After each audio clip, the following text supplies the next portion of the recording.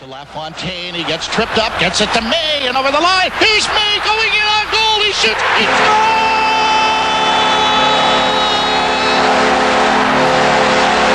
Mayday! Mayday!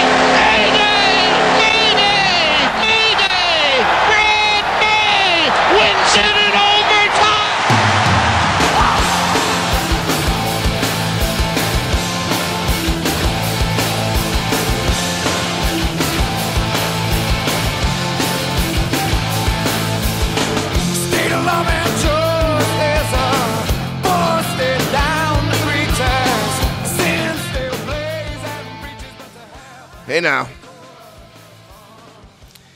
Hey now, everybody. It is Friday night.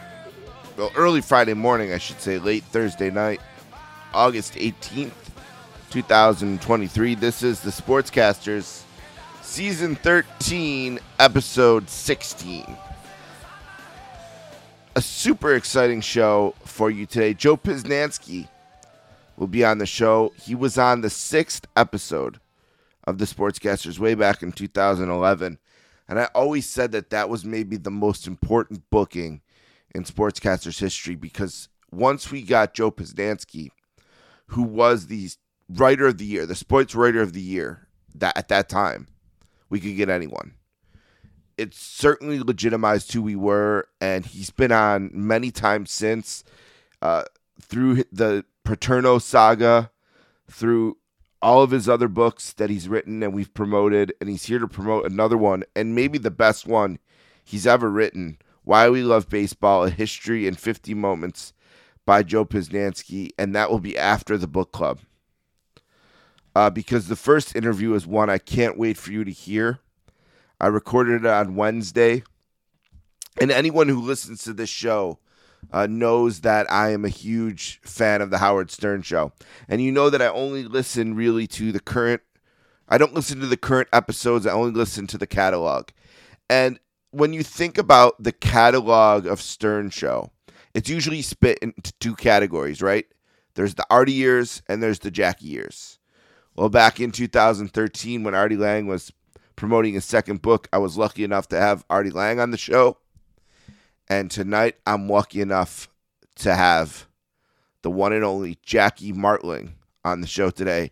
Jackie, the joke man Martling, who was with the show from, I believe, 1983 or so, right up until he left the show in 2001. Over a contract dispute, obviously, was the end of Jackie and Stern Show. We'll talk about that, but it's really an unbelievable hour.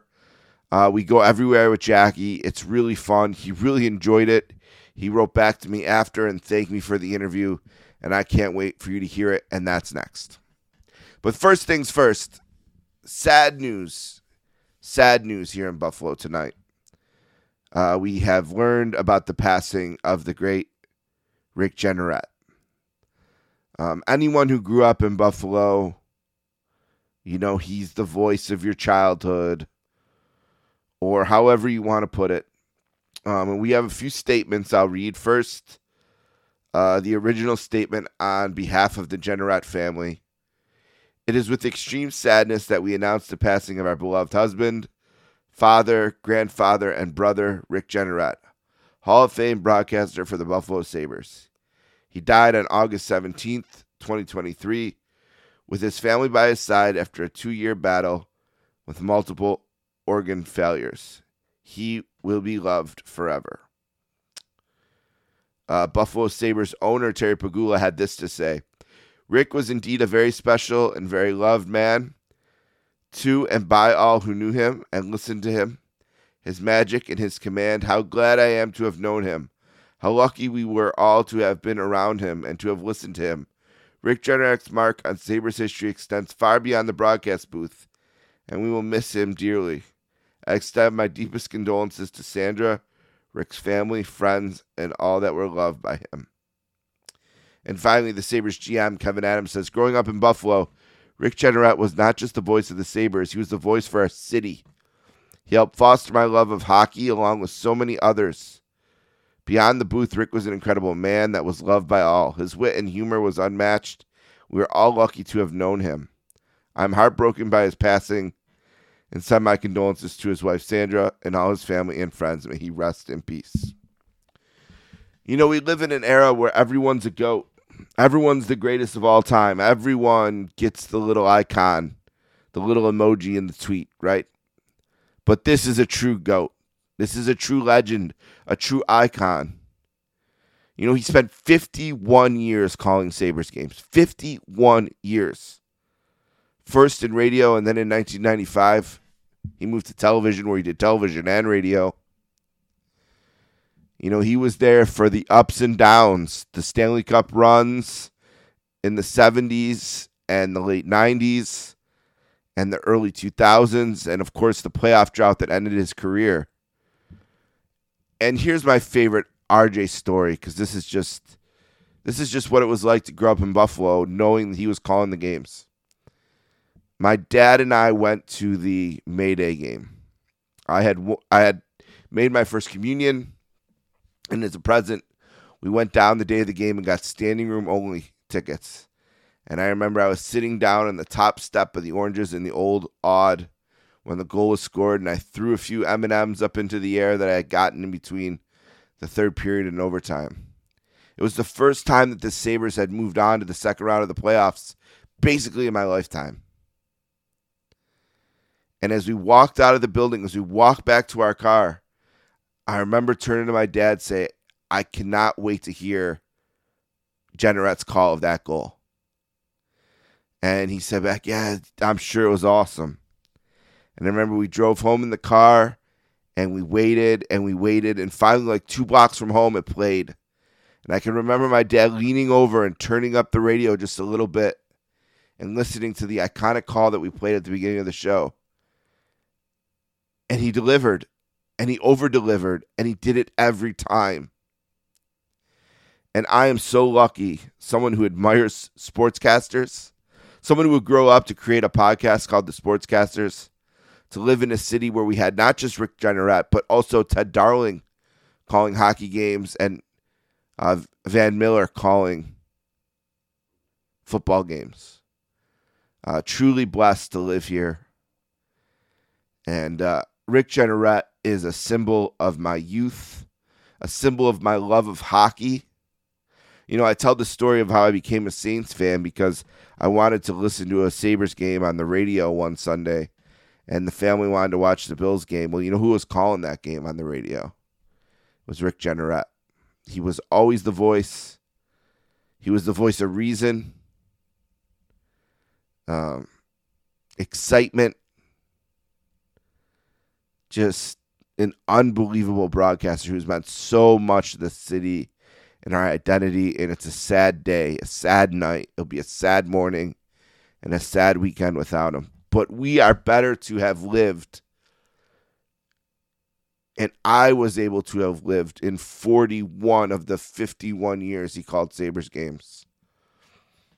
And I loved every one he called. And I'm so blessed to have lived here and lived it. And thank you to RJ. Thank you so much. We're going to take a break. We'll be right back with Jackie Martling.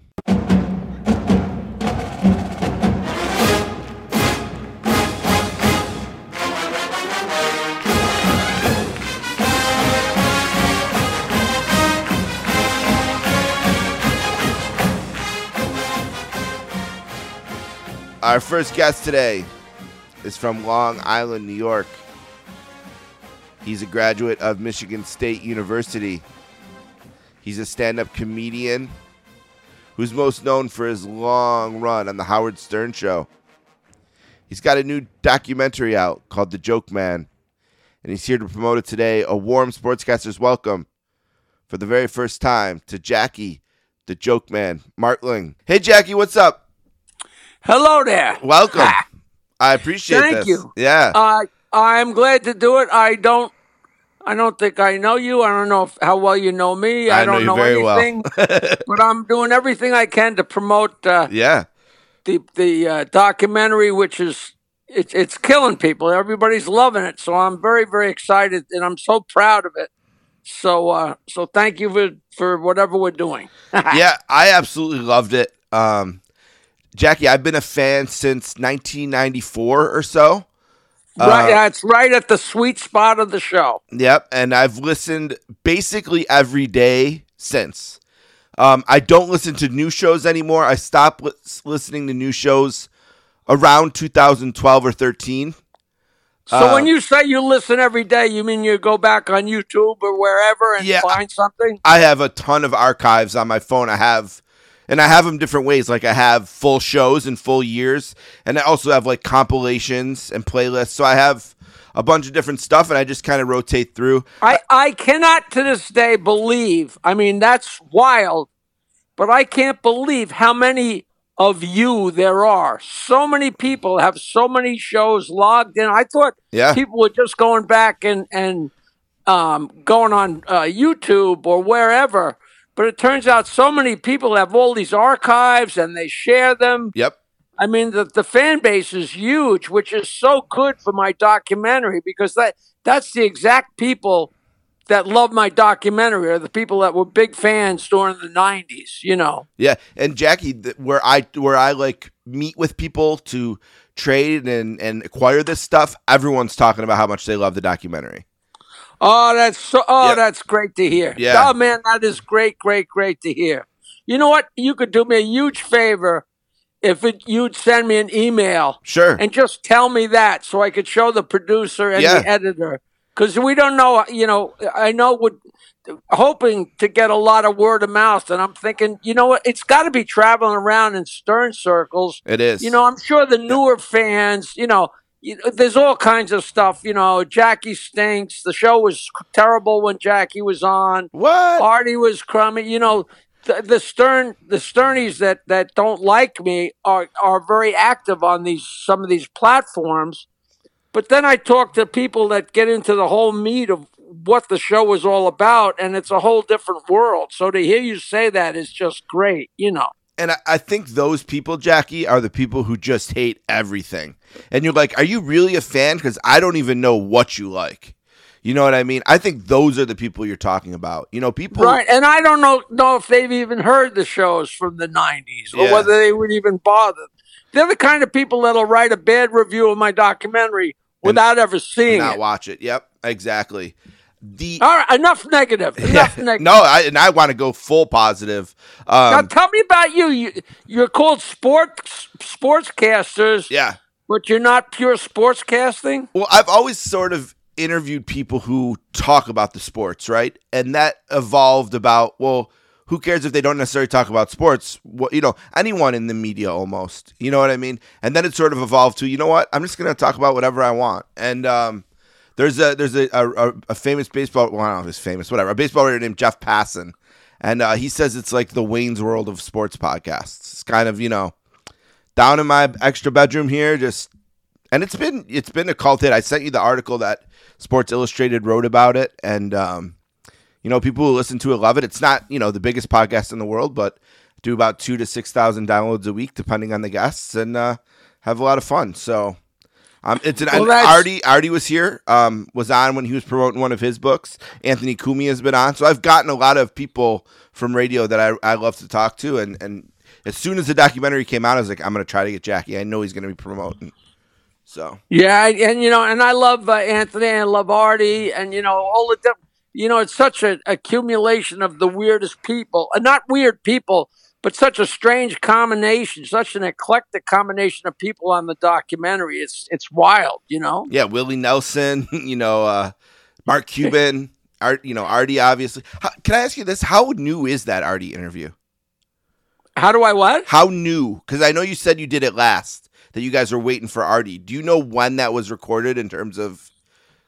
You know, a year ago, 2 years ago, 6 months. I was just wondering. You know what? I don't know. I'm sure Ian knows, but he was trying. Artie was all about being into the documentary, being in the documentary, but it was really tough to connect with him.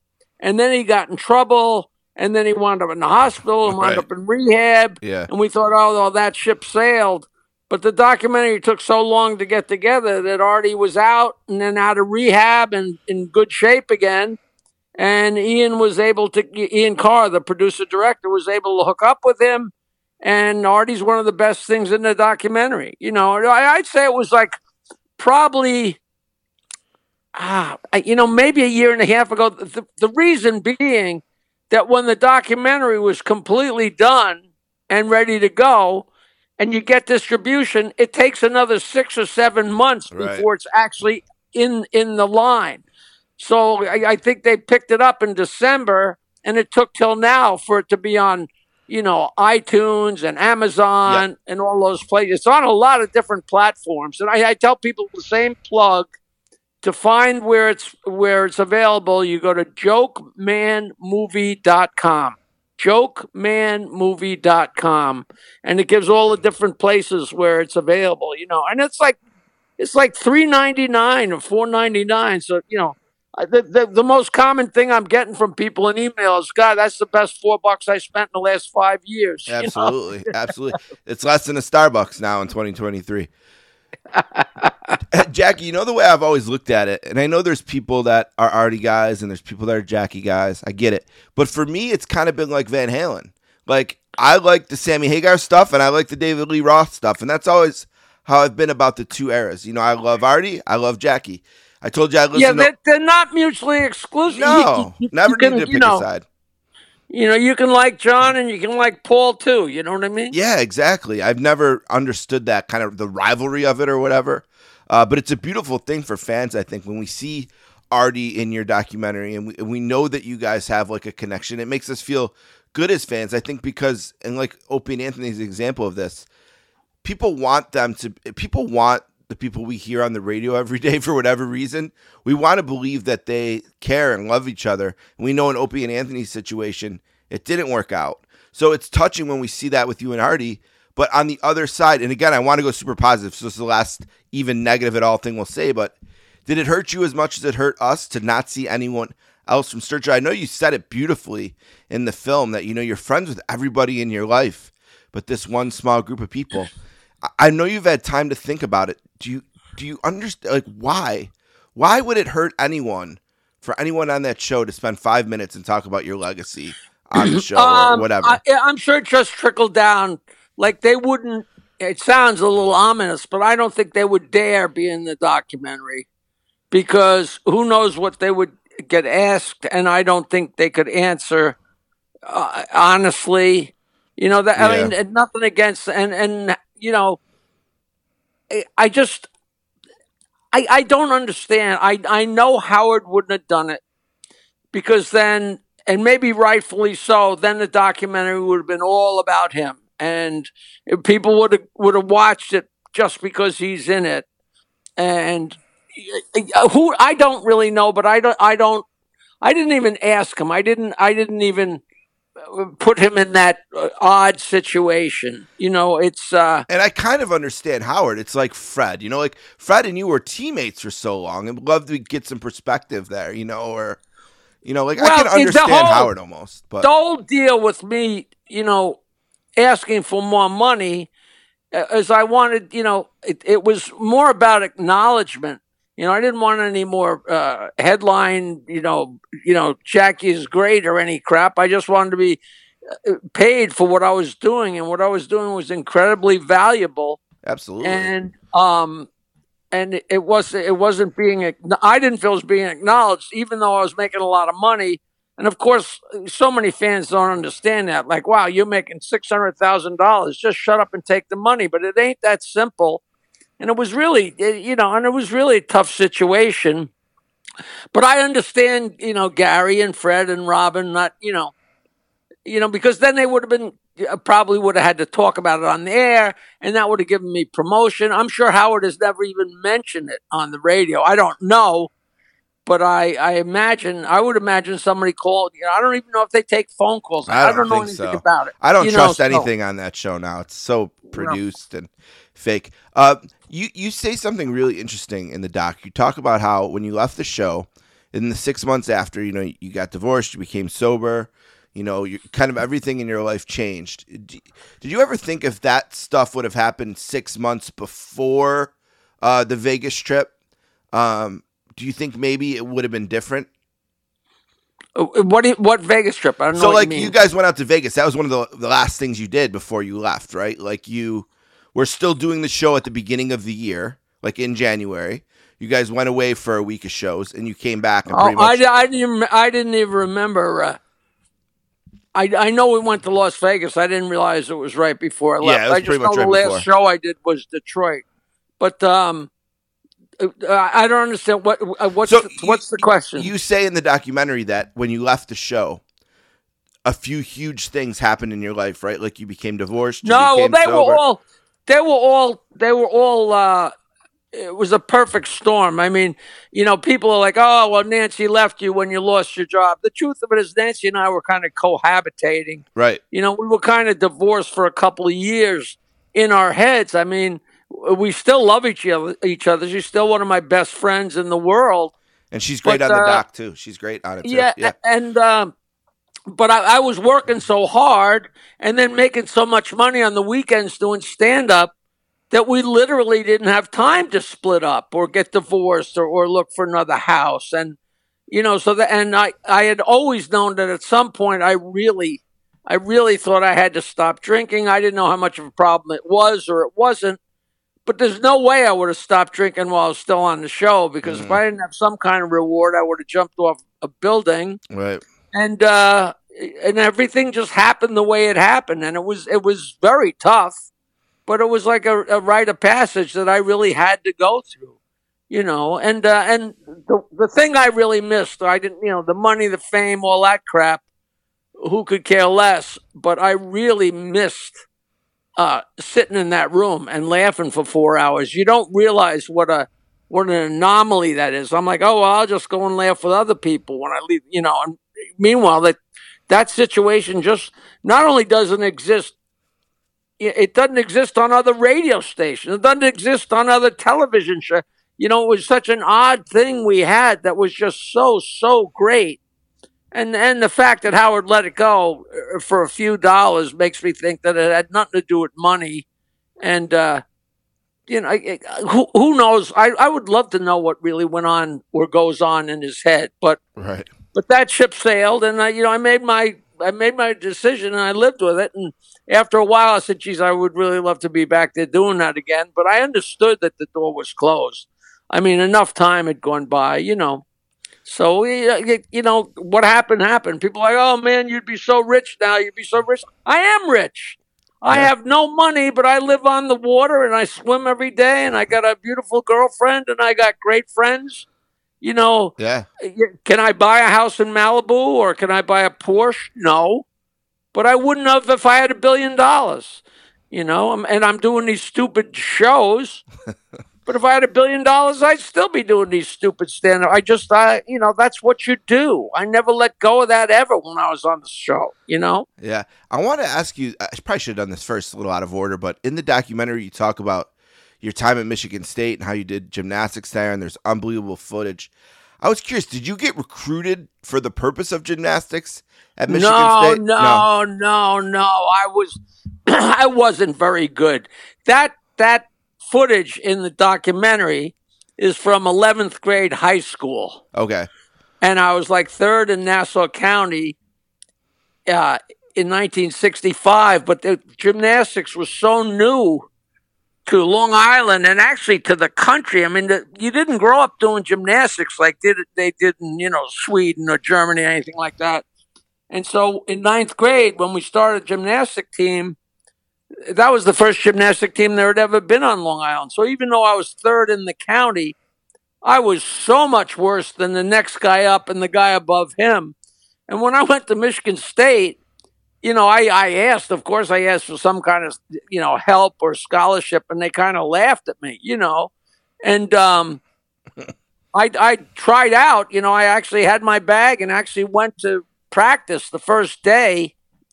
It was so funny because I showed up there and I am just not a natural gymnast in any way. And this guy comes out of the locker room and he says, oh, man. And I can still see him. He kind of stretched a little bit. He says, I didn't do anything all summer. And he runs up and does a round off and does a double backflip. And I'm like, you know what? I might be in the wrong place. And I swear to God, I can remember this like it was yesterday. College was so hard, and Michigan State, I'm taking mechanical engineering, and the courses were just mind-boggling. The first couple days of classes, like your head is spinning.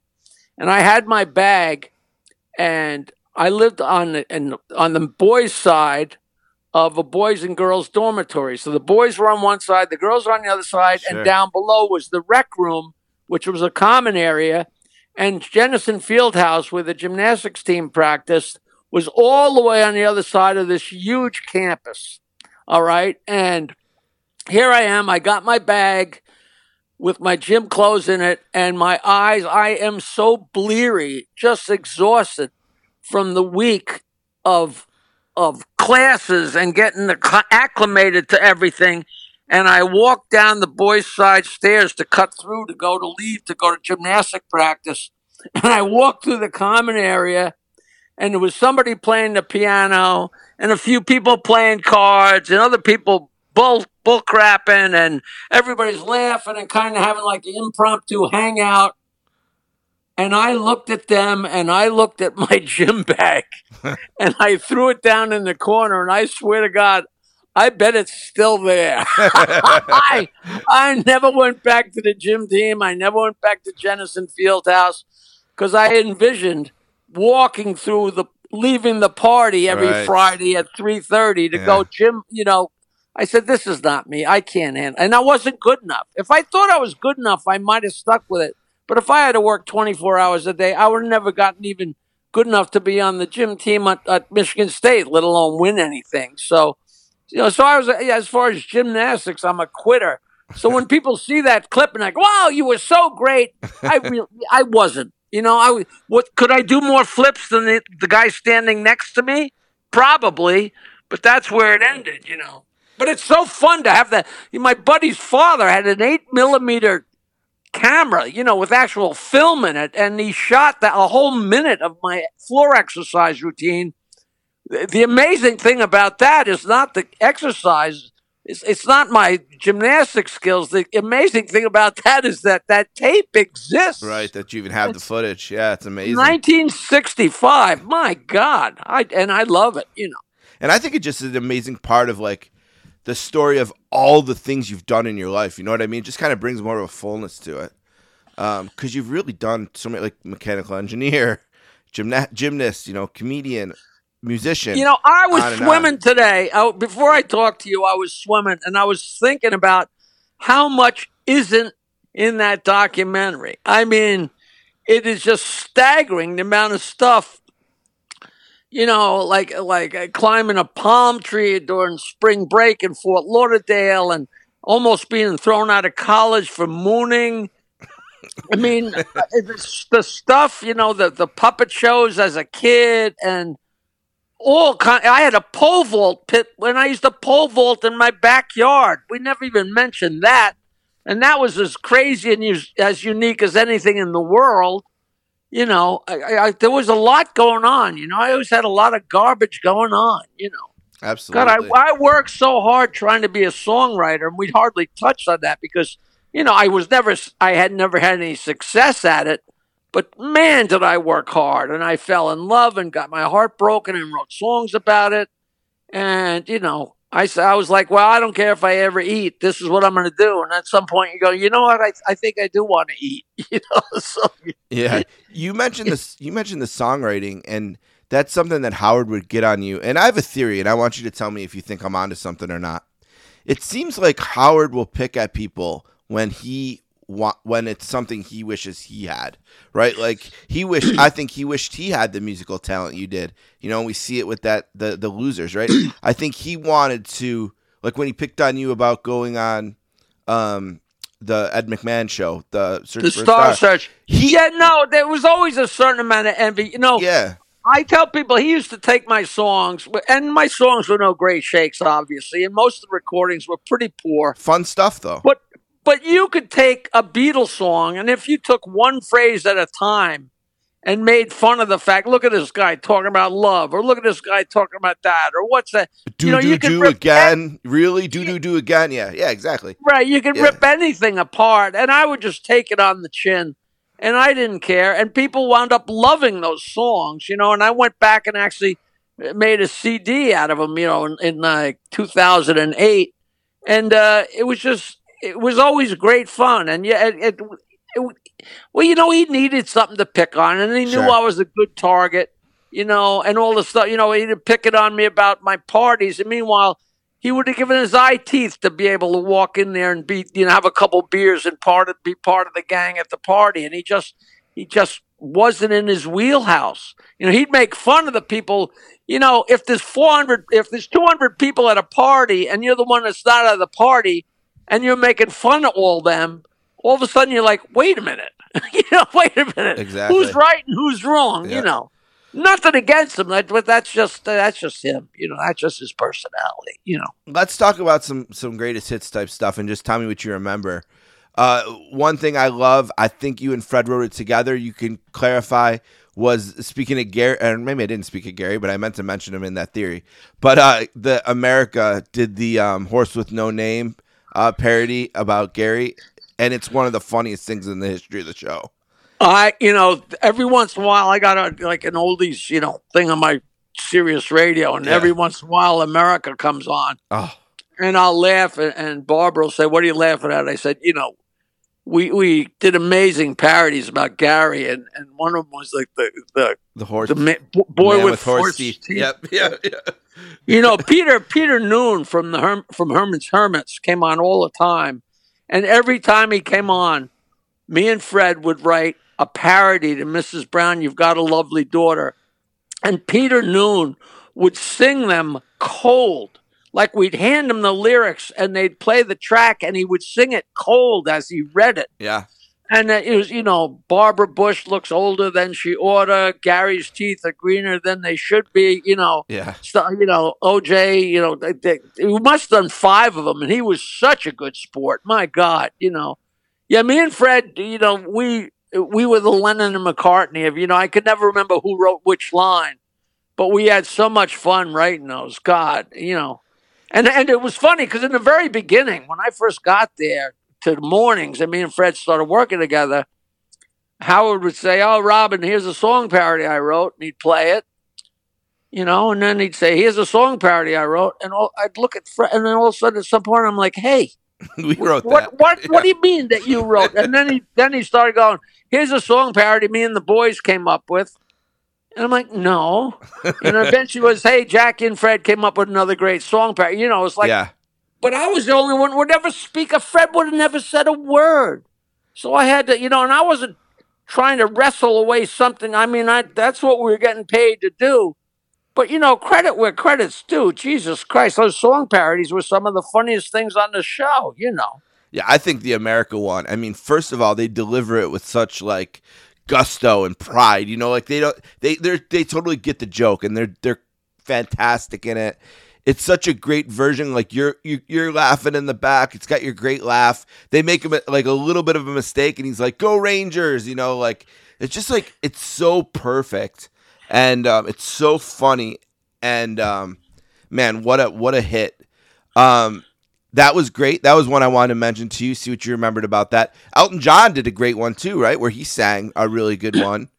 Now there's a great story about that. Yes. I don't know if I put it in my book. Do you have my book? I do. I read your book, Bow to Stern. Very good. I don't know if this story's because there are stories that. People, you were too easy on Howard, and other people, you're too rough on Howard. I just sat and wrote the truth. But there were certain things that happened that would just rub you the wrong way. But there's such little things that, the average person would be like, what? Shut up, But they had a syndicated show. Toyota sponsored a syndicated Howard Stern show. Very soon after we went to mornings, they decided that they wanted a syndicated radio show to syndicate around the country. And they were going to taped them on Saturdays. And I wasn't included. And Howard was like, as soon as we get a little more budget, I hope to include you. But that was not true. What the sponsor wanted, an audience.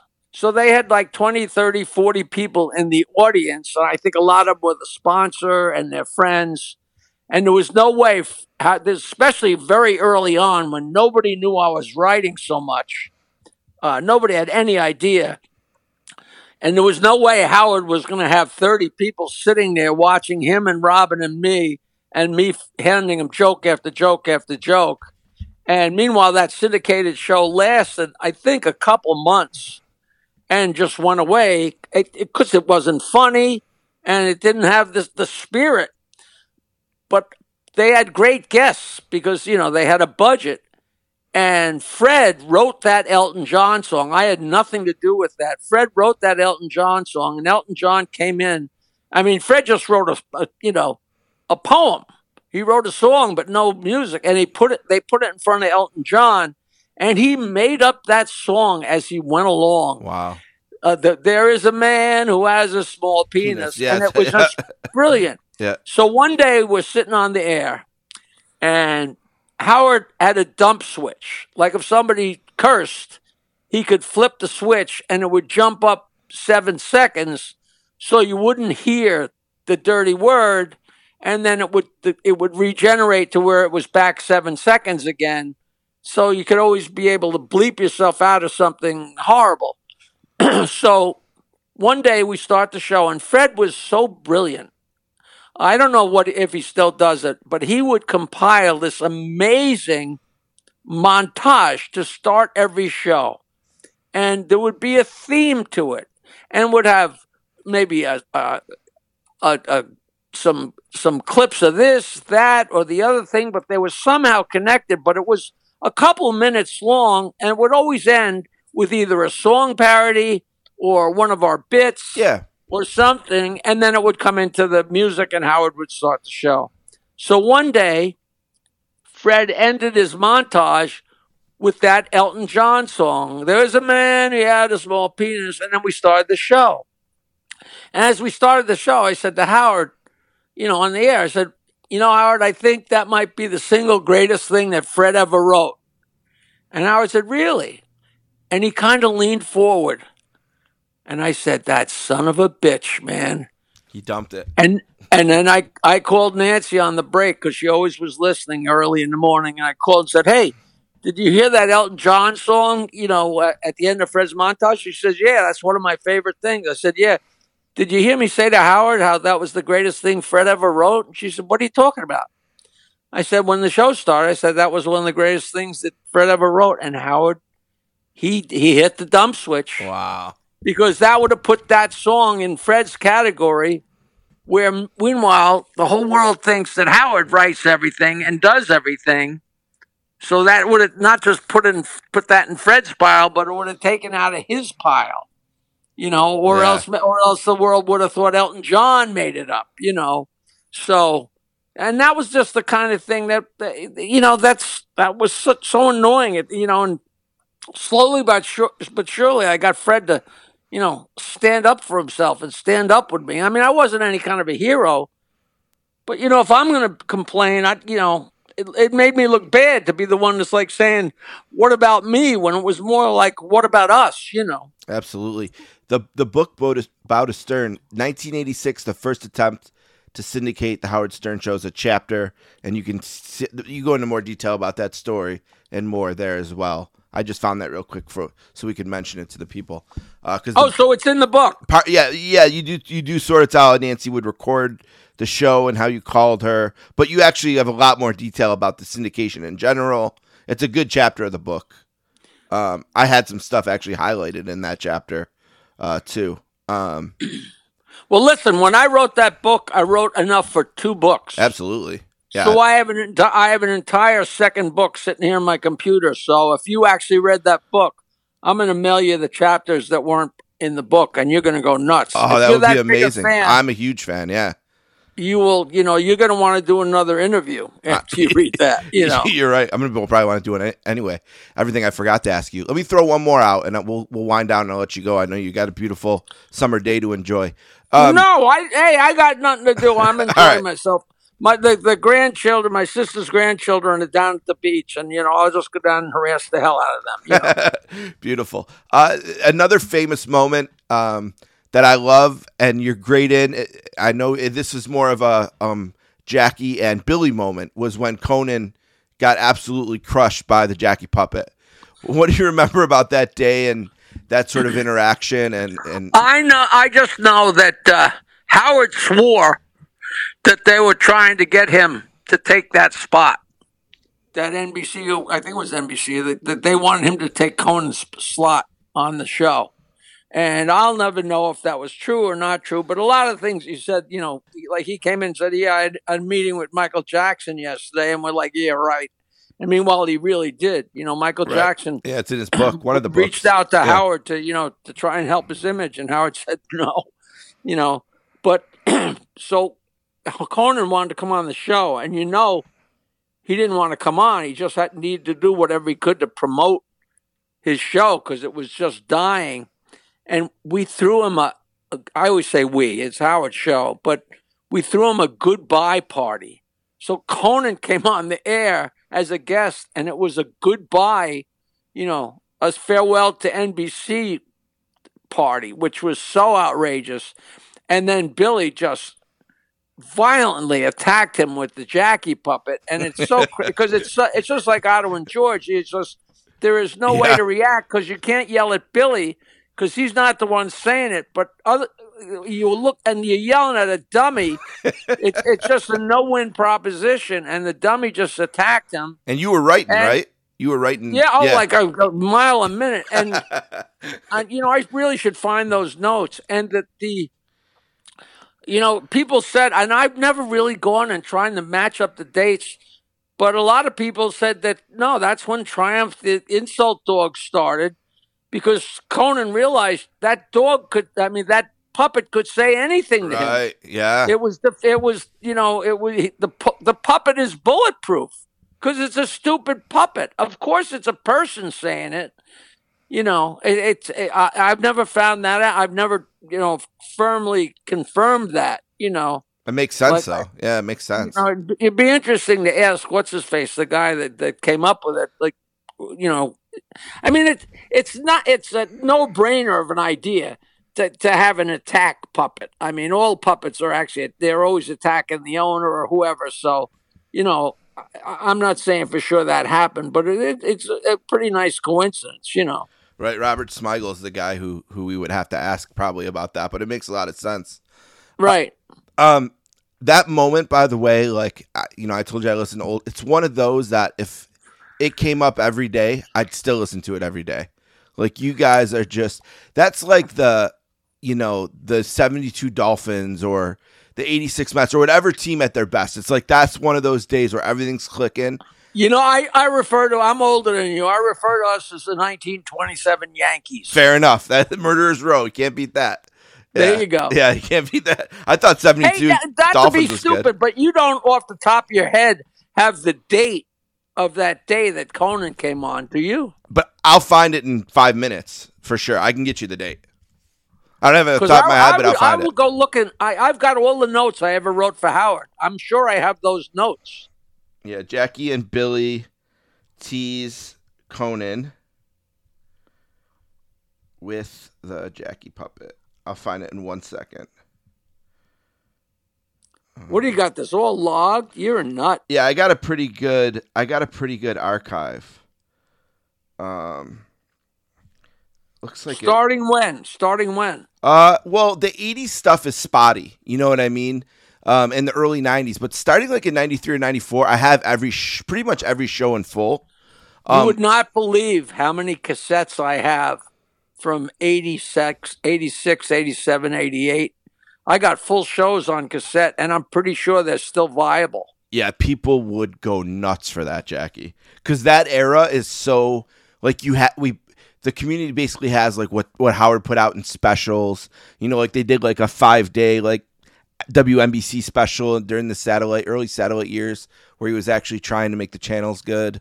So that stuff it's hard, but once you get to 94 for sure, we got pretty much everything, pretty cold, every show. But man, you would make the lives of some collectors out there if somehow some of those tapes got out, because that's the hardest thing to have. You know what I mean?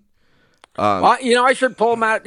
All my cassette players that I have, none of them work anymore because I hadn't used them in millions of years. I just got to find a decent cassette player and see if they.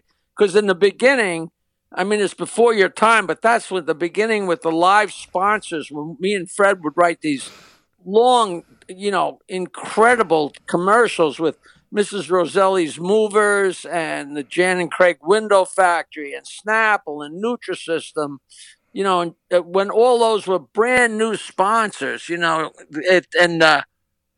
go crazy trying, PC Richards. We'd write these incredible. People would say, "Wow, the commercials are the funniest part of the show." I've heard some of that stuff for sure. I have the date. I told you I get it. November 16th, 1994. Conan O'Brien versus Jackie Puppet. Hold on a second.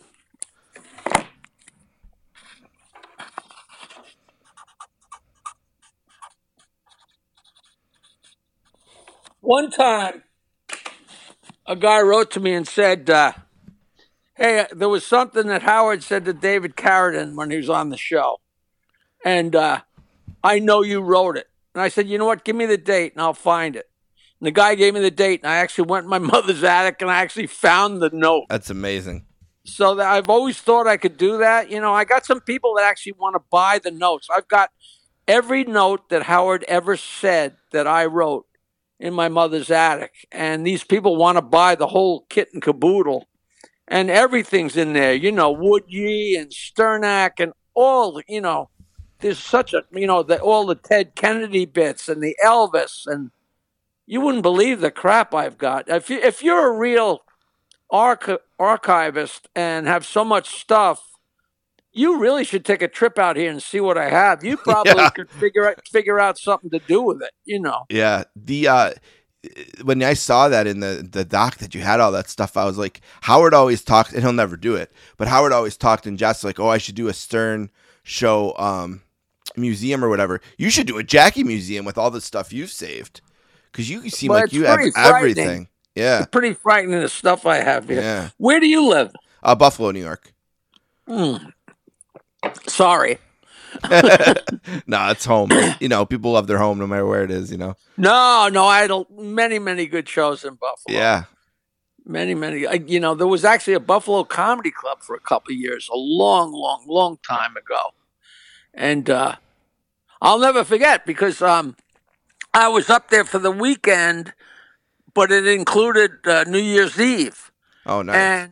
And the hotel was pretty close to the club, and I went over in the afternoon of New Year's Eve, and the snowflakes were the size of a baseball, and it was huge. And I said to the waitresses, I said, wow, I guess the show is going to be canceled for tonight. And the waitress looked at me like I was crazy. She said, are you kidding? It's not even sticking. Yeah.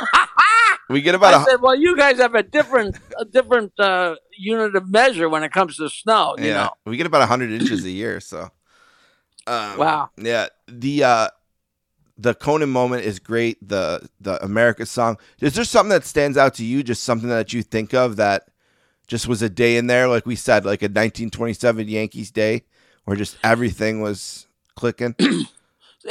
So many days. Yeah. So many days. Like sitting knees to knees with James Taylor, and he played 4 songs live. And one day, Sam Kinison came busting through the door with Jack Riley, Pat McCormick, and Chuck McCann. And then the Bee Gees sang, sitting across from me, Howard and Robin in London. Who could even start to name the incredible, That's what I love about the 80s stuff too, Jackie, is like, I have these like 2 or 3 hour chunks where you start with like, I don't know, Dice in there, and then next thing you know, Zappa's in there, and then next thing you know, the guy from REO Speedwagon's in. It's like this 3 hour hang, and the people change a little bit, but it never slows down. It's like a great flow, and it's such a great representative of the era. Like I love listening to those chunks of the show from back then. Now, where are those from? Those are from, I want to say, early K-Rock morning show. No, but I mean, who put that collection together? Well, a lot of the stuff came from a listener in Colorado, because you'll hear the Colorado ads over and over again. And I know like almost 80% of everything out there is from the same collection that started in the Denver market. But there was a guy named he went by Lairdhen, and he did this thing called Stern Files, and he would put these compilations of like, it's basically like a playlist on iTunes, and it'd be like 80, well, maybe 40 to 50 different cuts, and like track 1 would be like that 2-hour chunk from the 80s, and then track 2 would be like, Chris Rock visits, and then track 3 would be like, and it's if you got the names or the emails or any kind of contact for any, like the guy from Denver or any of these people that have these compilations, please send them to me, because I would love. I don't know if anybody has these cassettes from like 86, 87. They don't. Nancy, I'm telling you, they don't. Literally, she recorded them right off the radio. Yeah, they don't have them. We would. I mean, as I'm saying it, they could be sitting in my basement blank at this point. But if I had reason to find out, Yeah, well, I'm going to stay on you on this stuff. One, I got to see those lost chapters. I'm going to stay on you on that. And there's some, if you have stuff from the 80s, I'll get on a plane and come to Long Island. You'll be like, wait, who are you? Why are you here? So no, people don't believe me when I say it. These people in California that want to buy all the notes, I said, I just need to think about it, because they just approached me just as the documentary is coming out. And, right. I've been going nonstop. I mean, the amount of promotion. Do you know who Bert Kreischer is? Yeah. Yeah, he's hilarious. I just was out in L.A. I did a 2.5-hour podcast with him. Wow. He's such a big fan. He said when he was a kid in Philadelphia, he was 10 years old and his brother was 8 years old, and they called 922 Wine every day, my dirty joke line. Yeah. So, I got a long history with a lot of people, That's, it's I like I said, I was 13, I think, the first time I heard the show. I watched I didn't go to bed for like all of high school without watching the E! Show. Like I would watch E! And then I would go to bed, and then, I listened, like I said, pretty much every day, since, straight through, one way or another. And I love all the eras, and then when I didn't love it anymore, I said, you know what? Instead of complaining that it's not what it was, there's 100,000 hours of what I love. I'll just listen to that. You know what I mean? So. It's amazing how many people are doing that. Yeah. I get emails from, let me tell you, the best compliment I ever got. A guy wrote to me, and this was a long time ago. He said, Jackie, I'm from Toronto, and I started listening to the Howard Stern Show in 2007. And it instantly became my favorite thing in the world, the Howard Stern Show. He said, but then I found out that there were older shows from the 90s, and I started listening to them. Listen to this. He said it was like having a new favorite band and then finding out that their earlier albums were much better. Right. How that's creative a compliment. Yeah, that's beautiful. Because that's not cutting down the Howard Stern Show. No. It's just saying that, people like some sections of it better, Yeah, it's like the Van Roth, Van Hagar stuff. There you go. Just because you like 5150 doesn't mean you can't love Van Halen 1 or whatever. Let's get out of here on this. The movie, you have this, in my opinion, your biggest scene is the showstopper, the steal of the movie. It's the best recreation of radio in the movie bar none. Like none of the other recreations of radio are even close to this. Tell me a little bit about recording your big scene where you guys play the match game, and just every time you talk in that scene, it's hilarious. It's my favorite part of the movie, and I always kind of wanted to ask you about putting together. I think in the History of Howard Stern special, you might have mentioned that you kind of improvised some of those lines in it. Can you tell me about the movie and recording that? I will never know why that chapter was not in my book. The chapter about that is called Very Private Parts, and it explains so much, and it explains how I was left out, how I was underpaid, how I didn't get credit for what I did. All my Jackie Martling checklist of complaints about that show were all encompassed in that making of that movie. And Right. why I didn't put it in the book, I'll send it to you. It's a long, involved story, Awesome. but it just was so much fun making the movie. They were going to make the movie without me, and I think without Fred. And Would have been a mistake. Yep. it was so subtle. Howard always had talked about making a movie. Then he started talking about, yeah, we got the greatest script. And then all of a sudden he said, yeah, well, I fired that guy. We're starting over. And then all of a sudden the guys are showing up. People, around the show are showing up with these baseball hats on with a big H on them. And I'm like, what the hell's that? And it turned out that one by one, everybody was going down to this new production office and being interviewed to talk about the show so they could start to, come up with a film about it. And they never asked me. And Stuttering John told me, yeah, he said, I went down and they gave me this hat and they interviewed me about the show and they made me sign away all my rights to everything forever. And whoever it was from Don Buchwald's office said, and please don't tell anybody about this because everyone's not involved. Wow. And I think, but wear the hat around. I knew, I absolutely was aware of why I wouldn't have been involved because there's no way Howard was going to make a movie of his life and show him on the air with somebody writing lines and throw them in front of him. So Right. I could understand them leaving me out of the mix. But I think they were leaving out Fred too because he does so much. He does so much more than anybody will ever know.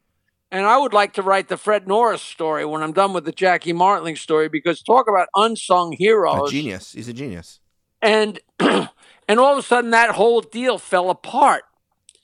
And they decided to start over. And Howard said, hey, we're going to start the movie over. I didn't like what they were doing. They didn't include my guys. And that's when Reitman came in? Yeah. That's the most horrible horse crap you could say. Because, of course, Right. they weren't going to include his guys. So Ivan Reitman, and they came up with a way to do it that wouldn't show me writing. The way that movie looks, it looks like I hopped on after they already had hit the big time. All of a sudden I was lucky and jumped on the bandwagon as they were just arriving at the moon, which couldn't have been further from the truth, like, hey, Howard, look, here's a new member of our cast. If he had held up my 3 comedy albums that got me on the show, do you know what that would have done for me? Oh my God, that would have made them collector's items. But he just said, here's our new guy on the show, Jackie the Joke Man Martling, which I wasn't Jackie the Joke Man yet, in reality. And then we had a table read, and everybody has to read their lines, and everybody sits there. No matter if you had 2 sentences in the movie, you're at the table read, which is how they do it in movies and television and everything. And they got to me, and it was blank Willow. So my line was to say, pussy. I have pussy. Now, I'm a comic, and we're sitting there for hours doing this table read, and it's like watching paint dry. So I feel compelled to try and make people laugh. That's just me. So when it got to me, I wrote pussy sloppy, and I said, I have pussy. In fact, I wrote it sloppy. I got sloppy pussy, and everybody went nuts at the table. But they never said another word. They never said, do that, don't do that. Here it is months later. We're on set. There's 60 union people all around. There's somebody sitting in our chairs so they could light them up, pretending they're me and Fred. Then we sit down to do it, and we start the scene, and nobody has said, do your ad lib, or do it the way it's in the script. And I'm thinking, I don't want to blow this take with all these people. You're watching click, click, click, all these union people. Right. So when it got to me, I just, I did it the way it was in the script. And we got done with the take, and they said, all right, cut. And the producer came over, and he didn't even say it out loud. He cupped his hand around my ear and said, do you remember what you said at the table read? And I said, well, of course. He said, why don't you try that? And of course, we did another take, and I said, pussy, I got sloppy, pussy. And it wound up being maybe the funniest line, or certainly one of the funniest lines in the movie. And that's how that came about. And nobody ever, and I got paid so, relatively speaking, so poorly for that film. And it just, the combination of almost not being in it and then getting paid bad and hardly being in it, it was just a whole weird situation. But I will tell you that it's the most fun I ever had in my life, was, the maybe 10 days that I worked on it. It was just, I sat next to a naked Jenna Jameson for like 2 days. Yeah, beat that. Yeah, that didn't suck. The only thing, like, it's too bad that there wasn't a little less Howard and Allison and a little bit more Howard and the group, I mean, even Gary's barely in it except for those, cut-ins or whatever where he's in real life with the signs or whatever. But right. The movie, it's called Jackie Martling Joke Man, and you can go to jokemanmovie.com. It's available on Apple TV, Prime Video. It's anywhere where you rent movies to watch on streaming. You can get it really easily. It's just a couple bucks, and it's great. It's about an hour and 15 minutes. And some of the great stories Jackie told here, there's even more great stories there. Great cameos. You never know who's going to pop on the screen. We talked about it in the beginning. I mean, there's people in a wide range from, Ganji, or not Ganji, Grillo to, Willie Nelson and everyone in between. Yeah. 1 minute you're looking at Steve Grillo, and next minute you're looking at Mark Cuban. It's like, how do you compute that, Yeah, it's unbelievable. Definitely, we mentioned the book, Bow to Stern. Anything else you want to promote or mention? I want to make sure people can find it. Well, I do a lot of cameos. Yes, cameo. Cameo.com/Jackie Martling. You want me to tell your father a joke? Happy birthday to your sister. And your price is reasonable. Your price is reasonable. Yeah. $75. Because I enjoy doing them. I whip off 3 or 4 or 5 in the morning. It's like, I feel like I just entertained a few people, and, and I'm shallow. I love it. I really get a kick out of it. And of course, I'm on Twitter, twitter.com/Jackie Martling. And I basically just, put up my gigs. And then, I got the Facebook and the Instagram and all that. One thing I did, TikTok, I stopped putting my jokes on TikTok because I need to use it to promote the documentary. I haven't got to that. But there's like a couple hundred jokes on TikTok. And you could go to my TikTok, TikTok/ it's, I don't know why it is, but to find me on TikTok, it's tiktok.com/@Jackie Martling. Okay. But you could sit there and listen to hundreds of jokes. And it's funny, they have to be clean enough for terrestrial radio. Okay. But the Chinese censors, I don't know, I kind of test them. You would not believe how filthy the jokes are that are on there. There's a really, really filthy joke. And by just changing a few words, the girl says to the guy behind the drugstore counter, I need to buy a dozen condoms. And he says, oh, don't want to have any kids, huh? And she says, no, my boyfriend doesn't want to get any poop on his rocket. And it sailed right past. And you don't get a dirtier joke than that, That's great. So there's like a couple hundred of them. One of the jokes on TikTok got 1.1 million views. Wow. And it's very filthy and very funny, and it deserves it. So have a look. Awesome. Well, listen, Jackie, I want to say this from the bottom of my heart. Thank you. I mean, for the book, the movie. I've been listening. Your voice has been in my ears since 1994, 3, whenever I started. Every day since. I've had 4 bowel reconstructions, and when you're in the hospital and you're alone, you put the headphones in, and listen to the show and take you back to the better days or whatever. But really, honestly, from my heart for Stern fans everywhere, because I don't think you get it enough. The contribution you made to the greatest radio show of all time, which it is, no matter what we could say bad or good about it, it's still the best of all time, and it wouldn't have been without you. So really, honestly, from a huge fan, thank you so much. Thank you for this time. You've been incredibly generous to me. Oh, I'm more than happy to do it. I'm sorry I had to put it off for a little No, while that's because fine. It's just been crazy, I'm glad you're out there promoting and getting the word out because it's a great doc. Yeah, and they're already talking about doing a sequel because there's so many. I don't know if it'd be a sequel, but like an accompanying thing because there's so much that wasn't addressed. My dream is for us to go around and show the documentary at small theaters or comedy clubs or whatever, and then do Q&As afterwards. Because the Q&A, if we just take a filmed Q&A and just insert a few pictures, you got another documentary, Absolutely. So bring me to Buffalo. I will. Do you know Lederman, Rob Lederman? He was on the radio, comic here, was on the radio for a long time, the morning show here. He has a comedy club. He's promoting a new one. It's like my daughter had a dance recital in there, and then 2 weeks later I saw Jim Florentine in the same spot. Now, where is it? This is in Buffalo? Yeah. Rob Lederman was he's like a local comic here, and he was on the classic rock station. He was on the morning show forever here. And then he actually got canceled because he made a joke about Halle Berry's skin tone and like paralleled it to toast and like burning your toast or something. And he got in trouble. And then wildly enough, Jackie, I'm in the hospital.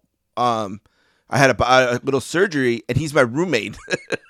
And he told me, he said he thought I was old because he said I looked like I had old feet because all I could see was my feet at first. And he didn't realize I was in my 40s. He thought I was in my 80s because he says I have old feet. But he's a great dude, and that would be the guy who would bring you here because he promotes a lot of the shows. And stuff. Ask him. I still got a lot of friends up in Buffalo. We'd love to have you. It's been too long since you've been I here. did a show there so long ago, and I don't know. It was not a comedy club. It was some guy that put shows together. But there are people that remember it because there was a midget. I know you can't say it anymore, but there was there was a midget MC. Wow. Literally a midget MC. And it was the fun. Oh, my God. What a night. I was so drunk in those days. Listen, I'm ready to do this anytime you want to do it again, or if you come up with something that you're trying to figure out what happened. I got your email. I'm going to email you so you can send me those the chapters of the book. I'd love to read those for sure. I will definitely do that. All right. Thank you, Jackie. I want your feedback on how you like the chapters. Absolutely. You can There's count on some great Rodney stories. You're going to go nuts. This means the world. Thank you, Jackie. All right. See you later. Bye-bye.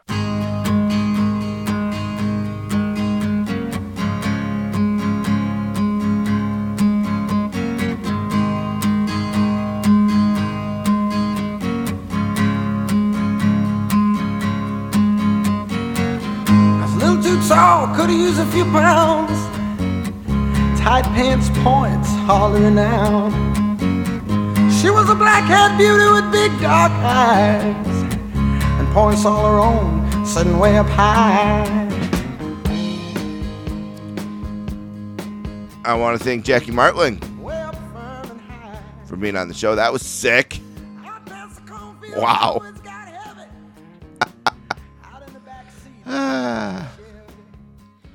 Jackie Martling and Artie Lang have been on this show. Thank you very much.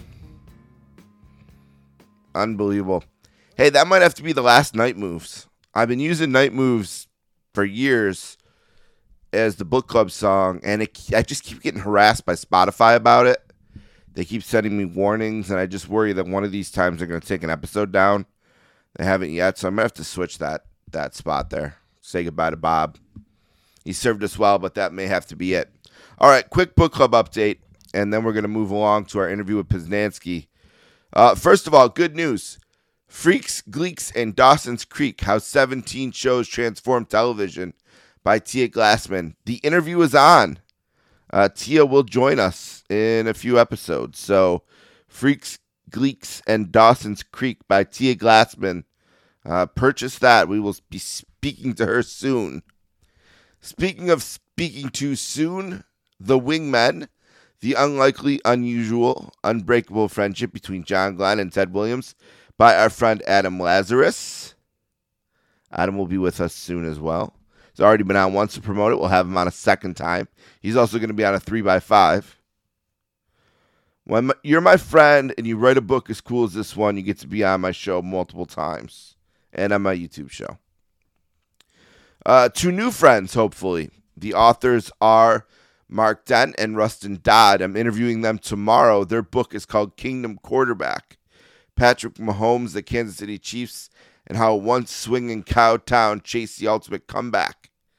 I'll interview those dudes tomorrow about their book. And then one more. We're going to get to it in a second. Why We Love Baseball, A History in 50 Moments by Joe Posnanski. This comes out September 5th for pre-order. Pre-order now. Comes out September 5th. We have, with Mr. Posnanski, promoted Why We Love Baseball, The Baseball 100, The Life and Afterlife of Houdini, Paterno, and The Secret Life of Golf. All of his books except for The Machine and The Soul of Baseball, which both predate the podcast. But Joe Posnanski's always on to promote his stuff. And this new baseball book, which might be his best, about the 50 best moments in baseball, is next. So let's take a break, and we will be right back with Joe Posnanski.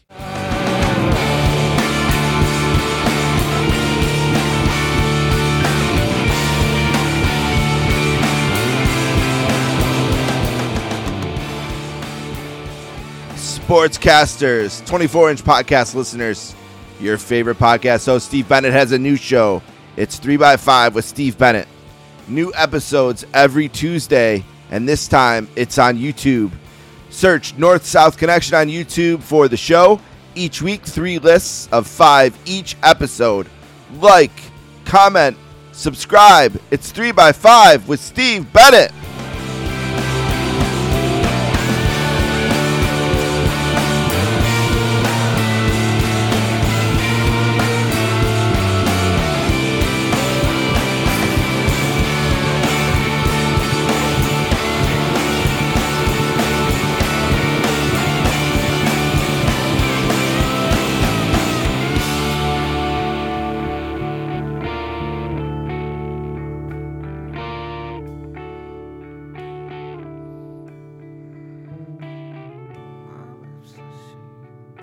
Hey, Joe, how you doing today?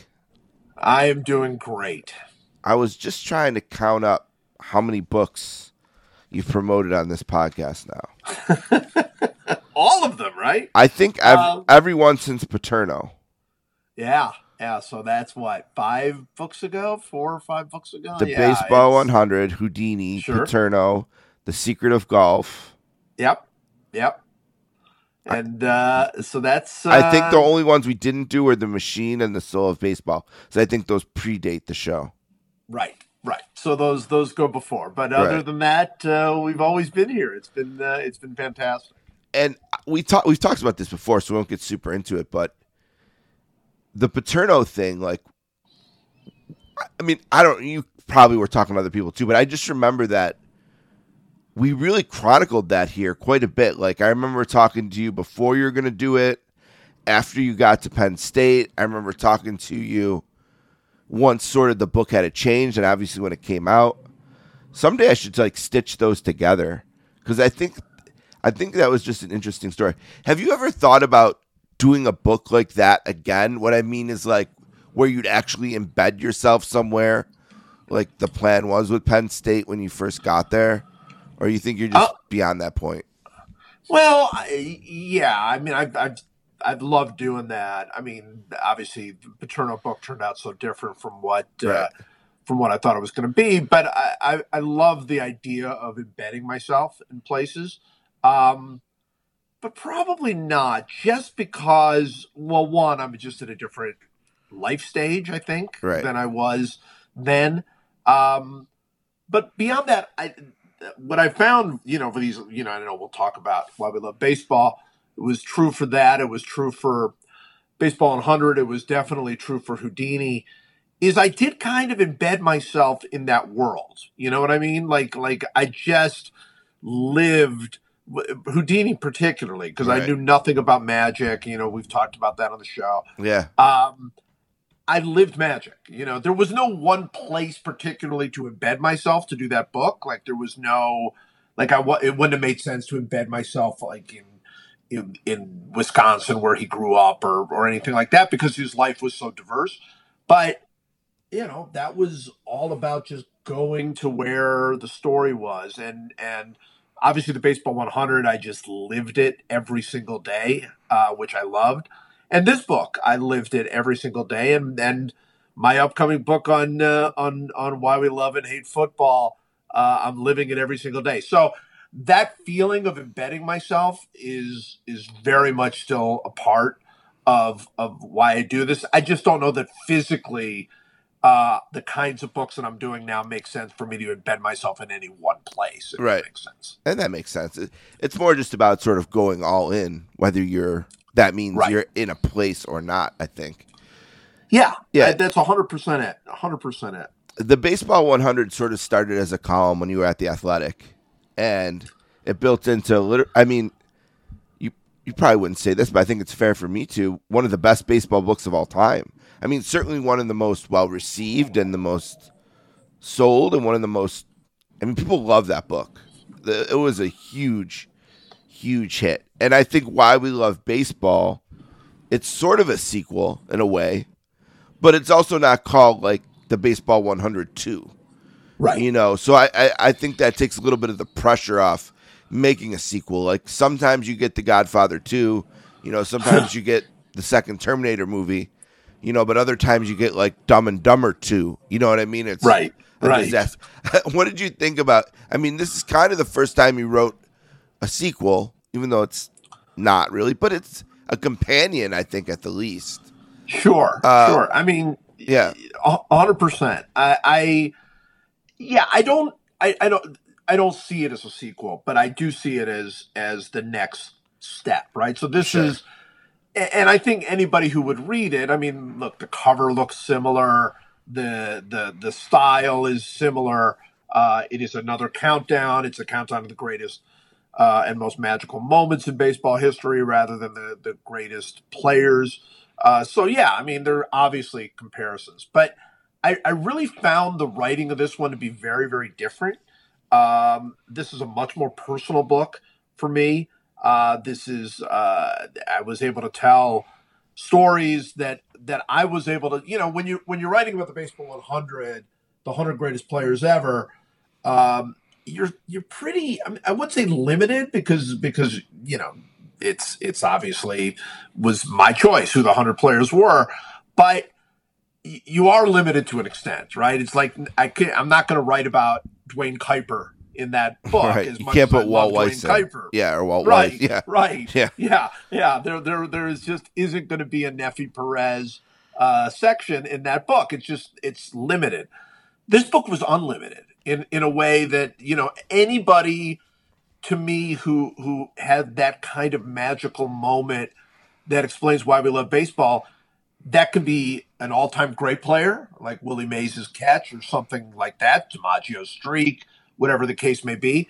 Or it could be a completely unknown player. And there are numerous stories like that in this book. So it was a different kind of process for me as a writer. I made many, many more choices for where I wanted to go. And so that's what sort of led to, I think, this being just a really, really personal book. And I love it. I really do.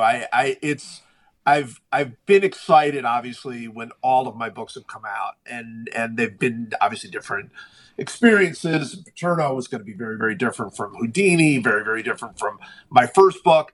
But I've not felt this level of sort of excitement for a book to come out probably since my very first book. And just because I love it so much, I think it's such a happy book, and I really can't wait for people to read it. I really can't wait for it to sort of, I think it's like a conversation, it's an opening to a conversation about why we love this great game.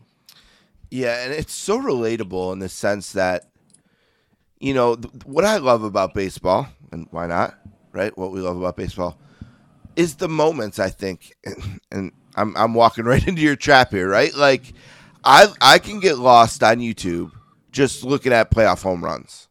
Like, Yes. oh, I want to watch the Dave Justice home run off Arthur Rhodes in the 2000 ALCS. That's one of my favorites. Or the Dave Justice home run in the 1995 World Series. Then I want to watch that home run that Jose Canseco hit in the Sky Dome, because I just remember as a kid thinking, wow, you can hit it that far, or whatever. Baseball just lends itself to that. Like the individual drama, I think, of the way the game is played pitch by pitch like that. The uniqueness of walk-offs, it really fits easy, and I think the book becomes super relatable because, like you said, any moment could have been eligible. So I can imagine my moments right along with you. Yeah. And I think that's the point. I think that's absolutely the point. I mean, I say that right at the start. Like, I hope your moment is in here, but it might not be, because baseball is so personal. And it's funny you should mention Canseco, because you watch Jose Canseco hit that massive home run he hit. Yeah, what a bomb. And you go, and what a bomb. And you go, oh my gosh. And then you're like, oh wait, I want to see the home run that bounced off of Jose Canseco's head. Right. So you watch that, right? Exactly. Like you never know where the next moment is going to take you. And that's what I wanted this book to be, honestly, is one moment to the next, and you're like, whoa, wow, these don't. How did I go from, how did I go from Kirk Gibson's, famous home run in the World Series, the limping home run in the World Series, to a story of ponderous Joe Bauman, who hit 72 home runs in the minor leagues. That's what I wanted this book to be. I wanted it to be familiar, unfamiliar, familiar, unfamiliar, taking you through the game, and I think that's why it's a lot of fun. I just what I envision in my mind, I always think about sort of the ideal reader, like what the ideal reader is, and and it could be a kid, it could be an 80-year-old fan of baseball all of his or her life. It could be my mother. It could be all of these different kinds of people in my mind. And in every version of this, I just see them smiling a lot through this book. And that's really what was kind of the driving force for me. One thing I loved about reading it was the anticipation for the next 5 chapter. Yeah. I loved those. Because like you said, those very much take you to really different places, almost like being in a YouTube rabbit hole. Or like the weird home run ones. You're all of a sudden you're at Bartolo Colon's home run, which I think is the 5th one. It's like, how did we get here? And I think each one of those 5, I think there's 5 duels. What was it? Let me see. 5 loud home runs, 5 trick plays, 5 mount-outs. That was my favorite thing about it. And I think a couple different times I said, I'm going to read to the next one, and then I'll stop there, as I was going through it. Yeah. Love doing that. Where did the idea for that come? Just to fit more moments in, but still have the 50 concepts? I got to tell you, this is right at the heart of writing this book. Because this book, I probably changed more times than any other book that I've written. Like, as far as not so much the writing itself, but change the spine of it. Okay, how is this going to look? What's the narrative going to be? At one point, it was the 100. It was 100 moments. At one point, it was 42 moments. I actually had it at 42 moments. At one for point. Robinson. Yeah, good idea. For Jackie Robinson.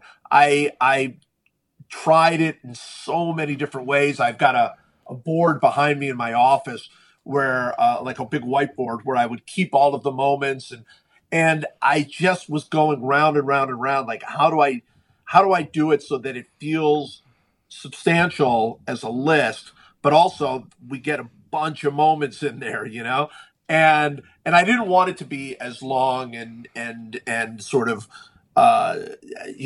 intimidating maybe as the Baseball 100 was. So I went round and round and round, and then weirdly, the one that struck me was I was thinking about Ozzie Smith's great barehanded play. That's a moment in this book where Yep. he dives, ground ball up the middle, he dives, ball kicks to his right, he barehands it, makes the play. Maybe the greatest defensive play in baseball history. And I knew that was going to be a moment. And I started to think, I want the Kevin Mitchell barehanded play in here. I mean, I don't think it's one of the 50 most magical moments of baseball history, but it's one of the 100 in my mind. Sure, yeah. And I want that in there. And I thought, barehanded plays. And I'm like, were there other great barehanded plays? And I came across the lightning catch, which was maybe the first great defensive play in sort of acknowledged in baseball history back in the early 20th century. And I'm like, I could put the lightning catch. And it gave me the idea, you know what, I ought to do like the 5 greatest barehanded plays or 5 most magical barehanded plays. I try not to use greatest because I what I'm thinking in my mind is not great. It's just this thing that it's why we love baseball, right? It's the moments that make you like love baseball. And then I thought I'm going to do the 5 most magical barehanded plays. And then it was, this is a good idea. This is actually a good idea. What if I interspersed these little lists of 5 magical things throughout the book? And then they came pretty quickly. And it was like 5 funny plays and 5 trick plays and 5 5 Titanic home runs. And I thought this can work. And I can use these moments. I don't write as much about them. I write they're much smaller, but they're smaller and pithier, and it allowed me to go into places that I never would have been able to go if I really was just going with the 100 most magical moments. And I really like that. So I'm thrilled that you like that, because that is that to me is what sort of took this book into a different place from any other list book that I've ever done, the Baseball 100 or anything else, is this. And I'm actually doing this again with my football book that'll come out next year. And it works in some ways. It works even better in football, which I don't want to get into too much because I'm in the middle of writing it. I can picture it though. Yeah, I can picture it. But it's great. Yeah. It's really great. Yeah. And like you said, it got different things in the book. Like you got a League of Their Own in the book through the 5. You know what I mean? And that probably wouldn't be an otherwise. There's so many great moments. I was like thinking of some of them. The Game 7 of the '91 World Series is in here with Jack Morris insisting he wasn't coming out. What a battle that was in general. Like, what a World Series when you think back to it. And it's crazy, too, that both teams were in last place in 1990.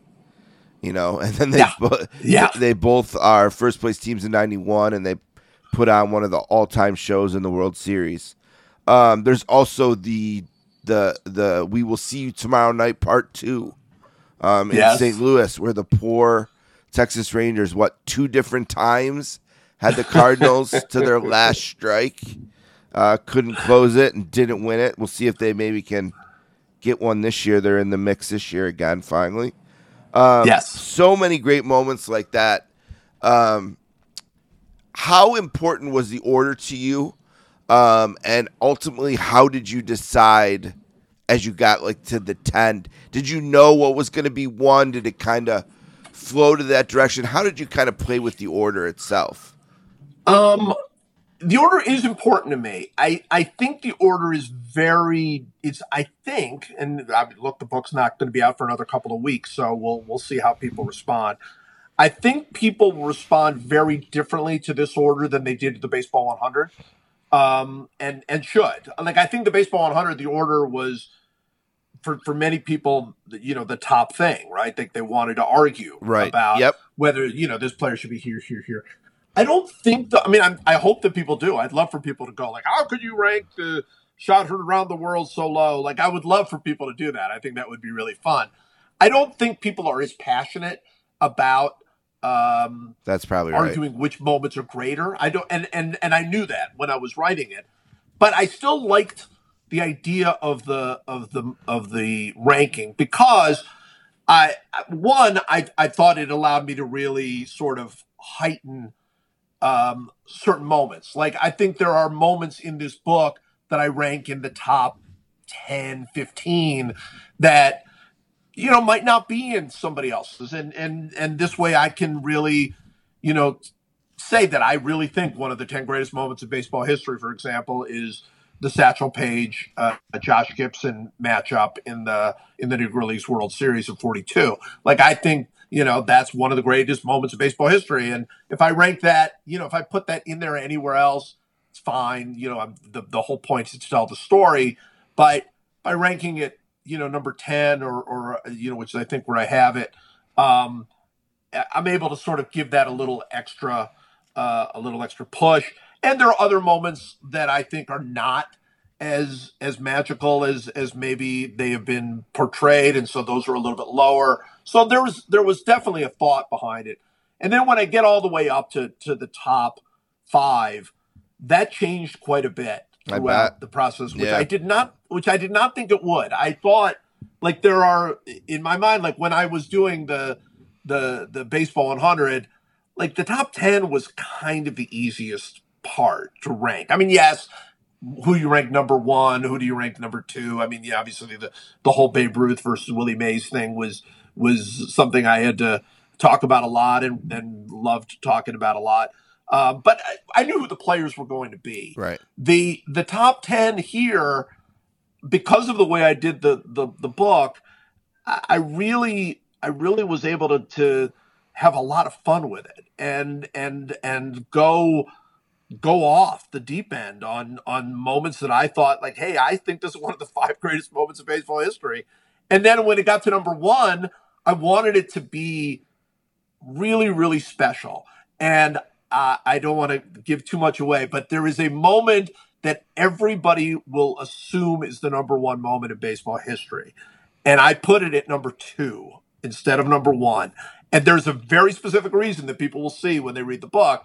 And I really love the way that ends. That to me, when I made that decision where I was like, okay, because I originally had the moment at number 1 that everybody would suspect it's going to be. I'm not going to say it. Everybody knows what it is, right? Mm. But I had that at number 1, and I'm like, it's the right answer. And then I thought, you know what? It's not the right answer. There's a moment even greater because of a very, very specific reason, which is that I think that the moment everybody thinks is the greatest moment in baseball history led to what I think is the greatest moment in baseball history. So that was really, really a fun way to end the book, and I hope that'll give kind of a little bang to people. I love fun endings. There are 2 terrific, in my mind, stories that end this book, and I love that. I love the way that ends. And I think you make a pretty loud but subtle statement about what you think of the steroid era too, and with the book in general. Yeah, well, and this comes to the heart of. I've been on this show. I've talked about this. Yep. I think that Barry Bonds should be in the Hall of Fame. I think Roger Clemens should be in the Hall of Fame. I think that their careers should be judged for what they were, and that what they did from a steroid perspective should add to the context of what their careers are like. That said, this book's called Why We Love Baseball, and I'm not 100% sure that Barry Bonds hitting 73 home runs is why we love baseball. You know what I mean? It's important. I think there is some Barry Bonds stuff in this book, and I'm going to be very interested to see how people respond to it. There is Mark McGwire stuff in this book. There's Sammy Sosa stuff in this book. Some of the steroid stuff. There's actually some Roger Clemens in this book, although not probably in putting him in the best light. Right. but that was my guiding principle. My guiding principle was, is this a moment that really, really expresses why we love baseball? And look, seeing Barry Bonds hit bombs into the water in San Francisco, yes, on the one hand, it's why we love baseball. And yes, on the other hand, it's sort of like, yeah, but how was it real? Was it authentic? What did he actually do to make that happen? It just clouds so much of what's happening, and to me, it doesn't detract. I mean, it does detract, but it doesn't change the fact that he's the all-time home run leader. He's the greatest player I've ever seen. But it does it when you're writing from a perspective of why we love baseball. It sort of changes the sort of tone and narrative of the way you write about it. Yeah, it makes a ton of sense. I loved how Mr. October, Mr. November was together. Really enjoyed that part of it. Yeah. Yeah. And I love the Mr. Yeah. Go ahead. No, I was going to say two of my favorite chapters, which Yeah. is funny because I'm kind of well known for being kind of an anti-Yankees guy. But I really, really enjoyed the Mr. October chapter because I kind of made a discovery in that chapter of how he really was named Mr. October, which I did not know before I wrote the book. Yep, neither did I. And then that was really cool. They're really, really fun to me. And then Mr. November is, it's the single most sort of spine-tingling moment of my entire career. Those in 2 many days ways. in general, yeah. It's just incredible. And so, so I wrote about that. That's what I mean in a lot of ways about this being so personal. That's a very personal story, my Mr. November story. I remember that the first home run, I think Tino Martinez was first, right? So Right. I remember I was just sitting on the edge of the end of my bed, in my bedroom, and getting ready to turn it off and think wow, the one time I would have really wanted the Yankees to win, and they're going to be down because they're about to be down 3-1. That's right. And when he hit that home run, I was like, this is like Kirk Gibson again, I think, because I can't believe that just happened. I just can't believe it. And then the fact that it happened the next day again, it's still, I just show my daughter those home runs. She's 7 years old, and I just showed her them, and her observation was, Dad, were the people scared that the stadium was going to break? And I didn't know what she meant at first. I was like, what do you mean? She's like, the whole thing is shaking. Yeah.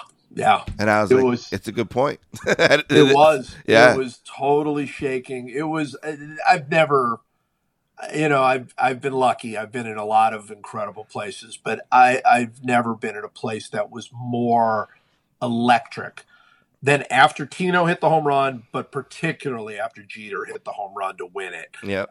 It was, as I talk about in the story, as you remember, that's 9/11. That's, everything is still so raw. Everything is so raw, and particularly obviously in New York, but all over the country, it's so raw. And that moment, it's why we love baseball. It's right there. I still can't believe that they didn't win with Rivera in the 9th in Game 7. Right? Yeah. And it's such a weird inning too. They don't get a solid hit the whole inning, right? I mean, he throws one away. And I still always wonder why. I mean, I understand you bring the infield in, but I just wonder, that's how all the hits against him are. I'd be more worried about the ball landing where it did than the ball landing somewhere where I need the infield in, I guess. Yeah, you know what I mean. It's a risk, and you have the greatest bat breaker in the history of baseball on the mound. It's a risk for sure. It was incredible. Yeah, what a series. What a series. That's why we love baseball. Beginning, man. Yeah, absolutely. That's why we love baseball. The Sportscasters are here with Joe Posnanski, who's been with us since the beginning, and like we said at the start of this interview, many books together. This one, Why We Love Baseball: History in 50 Moments, is out September 5th, but available now for pre-order. If you go to Joe's Instagram, you'll see he unboxed them yesterday. Yes. So I have in my hand, I have the uncorrected proofs for limited distribution. But Joe now has in his hands, and which will be in all of ours, September 5th, the finished product. Is it still a thrill? It seemed like you were thrilled opening them yesterday. Absolute thrill. Yeah. Absolute. That doesn't change. That the feeling, you know, when you're writing a book, especially a book like that, it's so solitary. And you're just in a room, the room that I'm in, standing in right now. You're just in a room and you're writing. And a book like this is so much about, you know, I've got 20 stacks of papers around me and I'm letting my mind go. And it's a very, I love it, but it's very solitary and you can't imagine it as you're writing, like what it's going to look like and feel like when it actually comes out, you know? And that's the exciting part is, so when the box comes to your house and you know it's the finished product and it's a beautiful book. It is. Yeah. And it looks great next to 100 too. Like they complement each other beautifully. They really knew what they were doing over at Dutton Publishing. They just made a beautiful book. So when you open it up and look at it and see your work, there's nothing like it. There's no feeling like that. Is there a moment 51? Is there like one that just quite didn't make? I know there's more than 50 technically in the book when you count the 5, you know, but you know what I mean. Is there one if you had to put one more in? Yeah, there are several moments that are not in the book that I actually wrote, fully wrote. Which actually, if people, I'll just say this: if people pre-order the book, they can actually get. I am going to be sending out a director's cut with moments that did not make the book.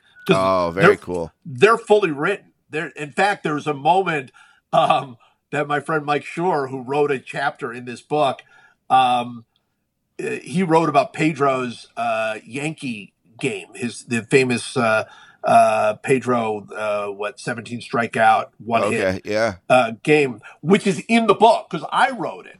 And then he wrote it, and I'm like, Mike, I'm not using your version of this story. I wrote this already. It's my book, but I'm going to include that in there. That is going to be included in the director's cut. So that's super fun. So people can actually get the director's cut if they pre-order the book, and then they can come to my site and at joeposnanski.com. Just go to to my newsletter, and they can actually sign up to get that director's cut for the book if they pre-order. So there are several moments like that. There is one moment that I, to the very last minute, was trying to get into the book because it is one of my all-time favorite moments. I wrote about it extensively when it happened, and that's the last day of the 2011 season. Right, day 162. I cited a good one about that. It was a cover story, I think. Yeah, that was such an incredible day with the Rays and the Red Sox and all that. Yep. No, I was the one that I was writing for SI. Oh, was that your story at SI? That's my story. Yeah. Okay, that makes sense. but I love that moment so much, and it did not get in to the book. And I'm like, I was saying to a friend of mine, it kills me that I didn't get that into the book. And she said, that's why there are sequels. Right, so that's true. So we can start with that, for the next one. That's so funny. I'm like, there was an SI article about it. What a dummy. Talking to the guy who wrote the article. Whoops. I have to ask, is there this guy promoted 5 of Posnanski books clauses to getting that extra stuff?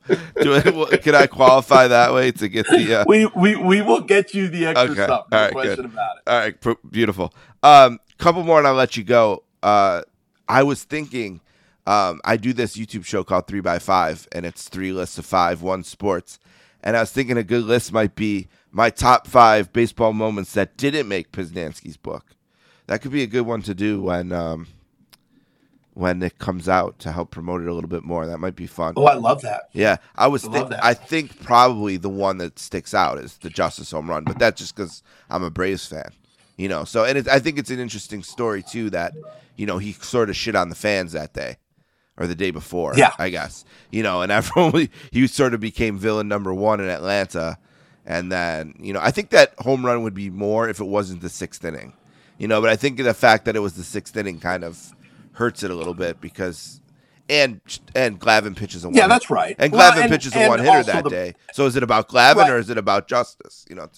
Yeah. I mean, that's the thing. It's like the thing that you have to think about with those early to mid 90s Braves is, they had so many moments, right? I mean, like you mentioned the 91 World Series. Yeah. The walk-off Cabrera for Francisco Cabrera. The Cabrera walk-off, Sid Bream slide. I mean, that's in the book. That's one of the moments. So it's tough to get all of those incredible Braves. Right, and once you put Cabrera in too, you kind of covered the era.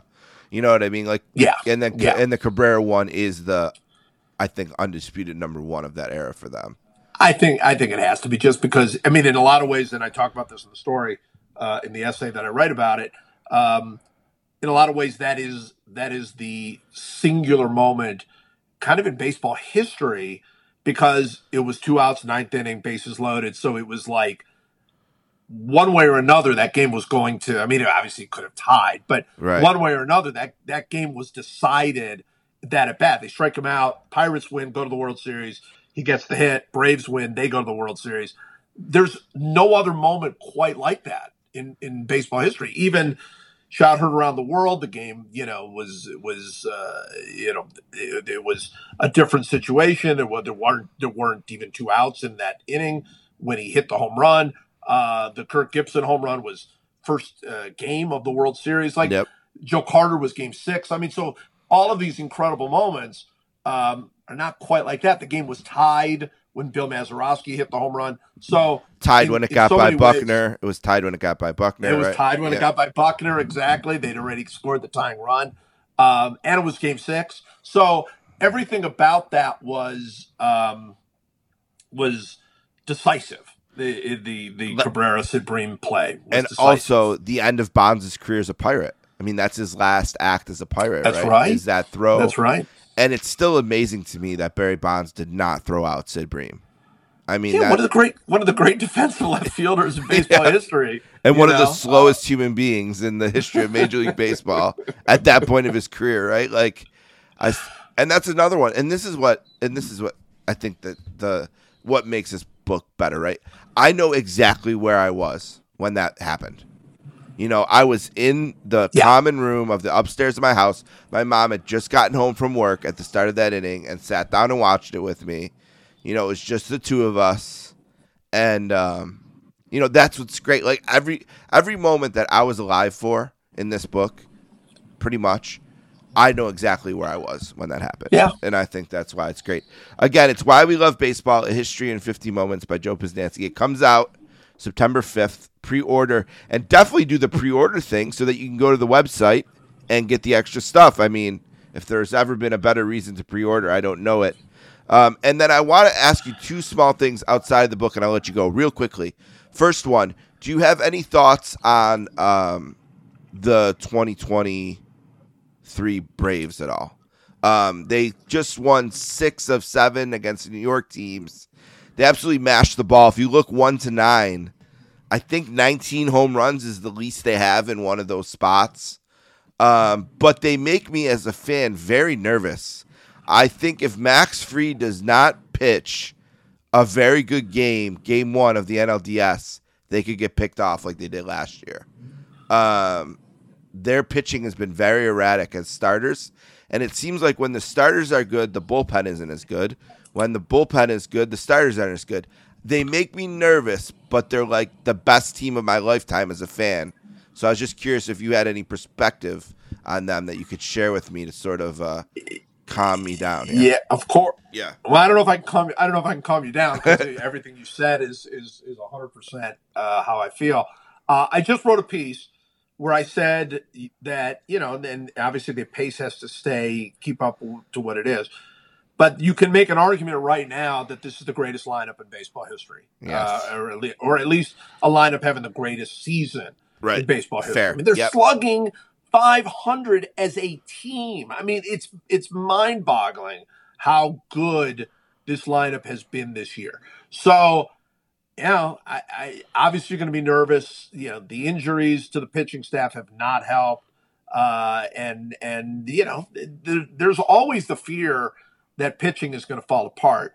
That said, they're the best team in baseball. They're the best lineup that I've seen. I think it's them and maybe the 2019 Astros and the 2003, 2004 Red Sox, and those are the 1990s Cleveland, Manny Ramirez teams.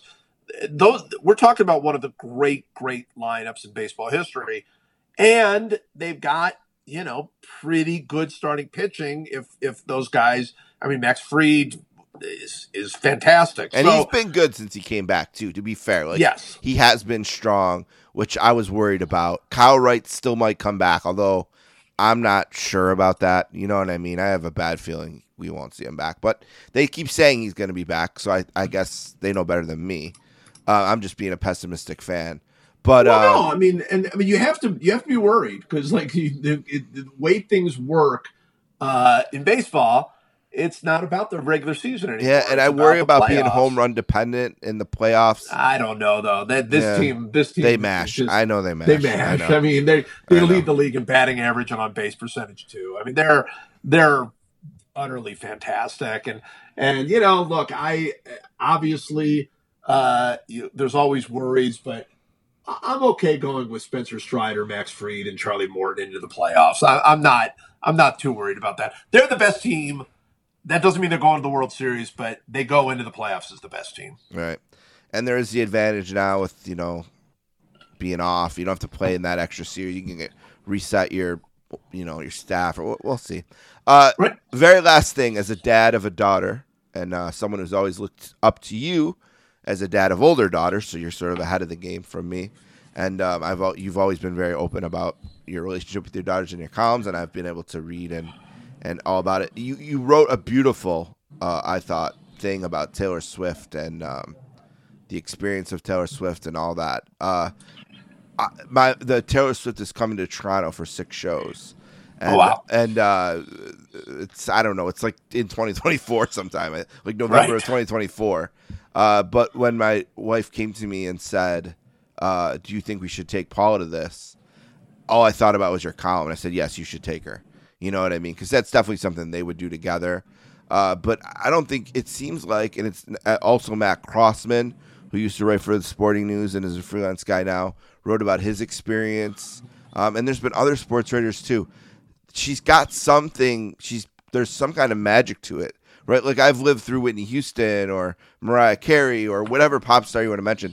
This feels different. I was just curious if you want to talk for a minute or two before I let you go about that experience with your, just living that with your daughter and anything you want to add about that, because it touched me, like I said, as a father of a daughter.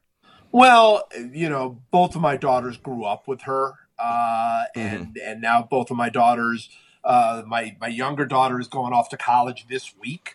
Wow. My older daughter is already in college. So there's a very emotional attachment. Yes, I'll be thinking about you. That's tough. To all of that, yeah. Exactly. Yeah.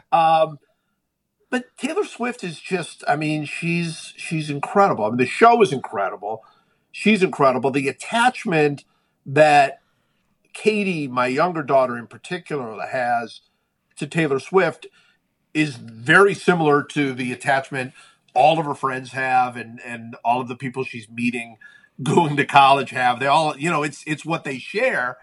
And, I remember, when I was in high school, it was Madonna and it was Michael Madonna. Jackson and it was, obviously, and we cared a lot about them. And we loved the music and they were obviously enormous stars, but the connection wasn't the same. Not like, of course there were people who dressed up like Madonna and wore the white glove. Like Michael. Yeah. But it wasn't like this. Like, this is every single thing that is Taylor Swift. My daughter is fascinated by. She's utterly into. And then we went to the show, and look, it cost what it cost, and I had to sit in a computer for 8 hours to get those tickets.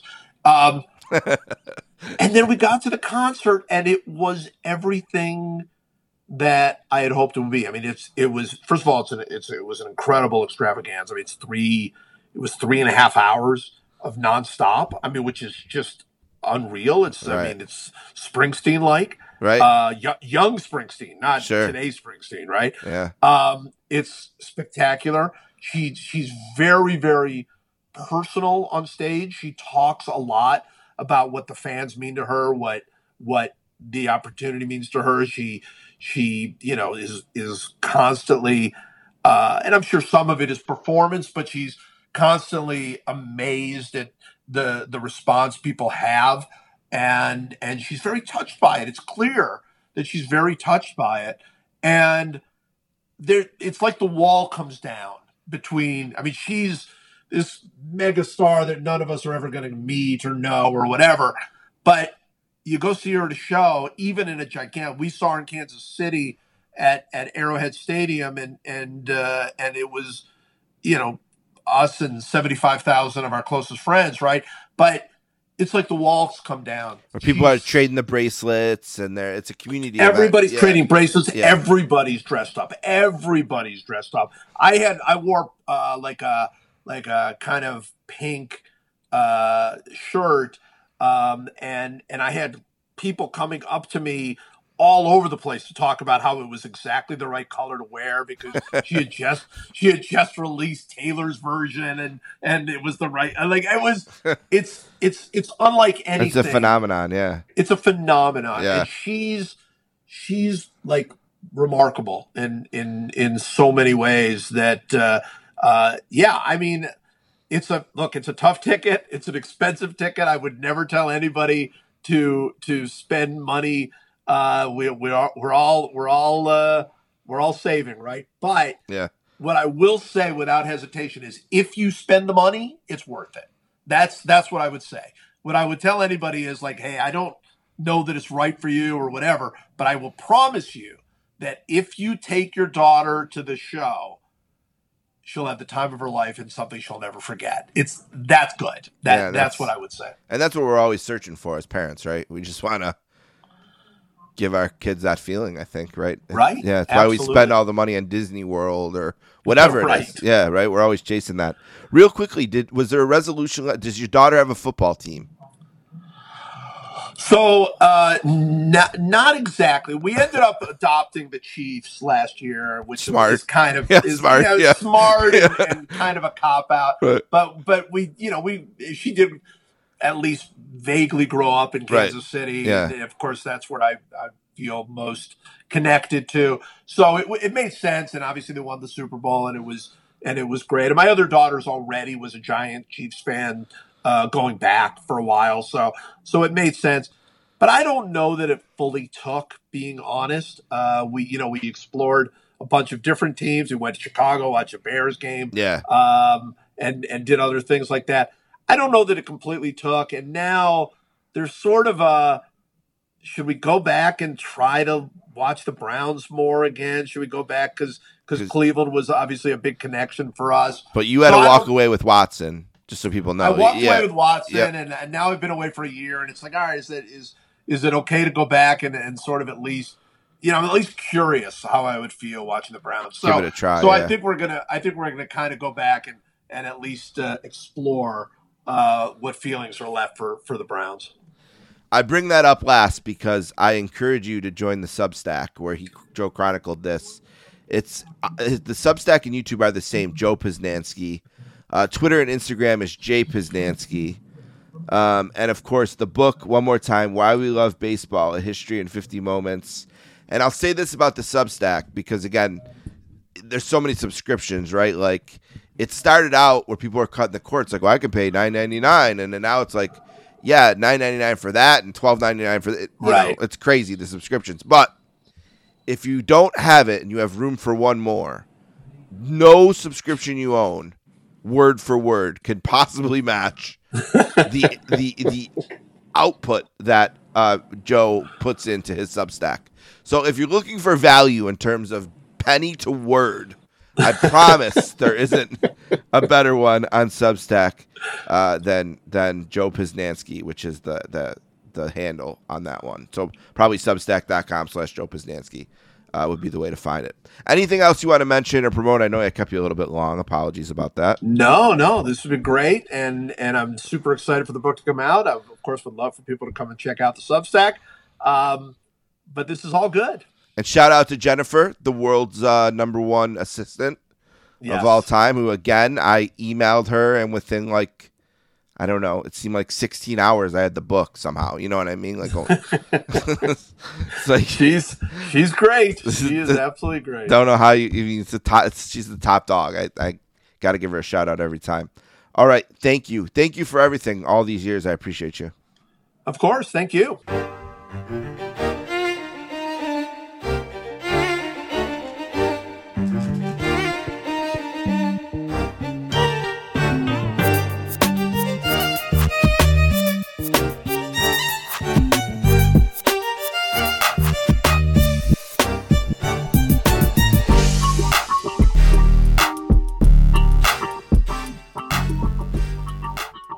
I would like to thank Joe Posnanski and Jackie Martling for being on this episode of the Sportscasters. Don't forget, you can find this episode and all of the episodes of the Sportscasters on our SoundCloud page at soundcloud.com/sports-casters.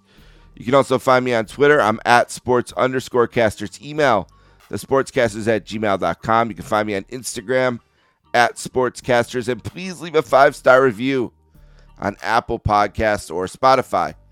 The 24-inch podcast, also available on the Sportscasters feed on SoundCloud and Apple Podcasts and Spotify, wherever you get podcasts.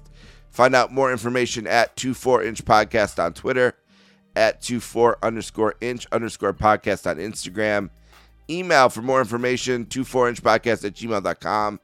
And search on Facebook, 24-inch podcast, and join our group. Our next episode next week will be about the 2005 Royal Rumble, Hulk Hogan versus Shawn Michaels. And don't forget about my YouTube show, 3x5 with Steve Bennett. 10 episodes have been recorded and released on the North-South Connection YouTube page.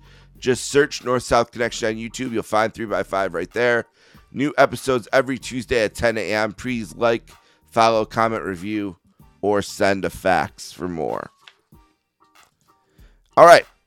One last thing from me today. I wanted to talk about baseball for a second. What would happen if the season ended today? Obviously, it's August. The dog days of summer are winding down, and in a few weeks, we'll be into the last month of the regular season. And I thought it'd be a good time to sort of take a look and see what would baseball look like if the season ended today. Let's start with the Braves. The Braves had an unbelievable week playing the New York teams, right? It's like, why can't we just play the New York teams all the time?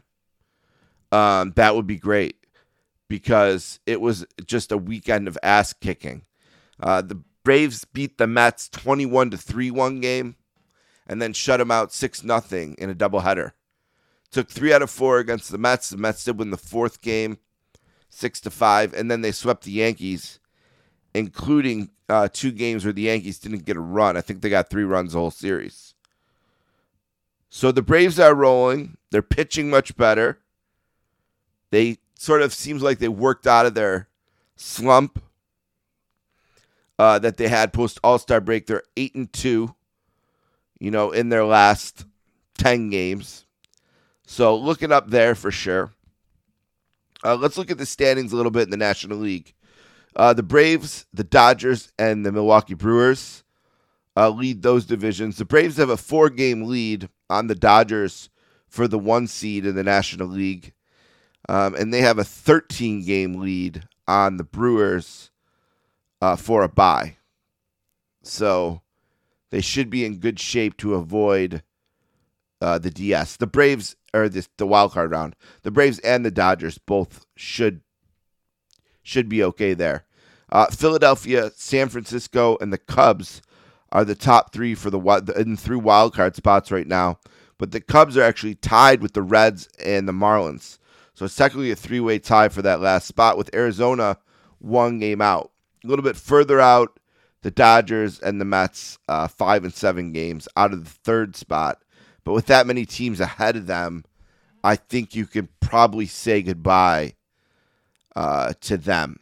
The playoff picture, as it is right now in the National League, is you would have the Braves on a bye, the Dodgers on a bye, the Brewers would play the Cubs, and the Philadelphia Phillies would face the San Francisco Giants.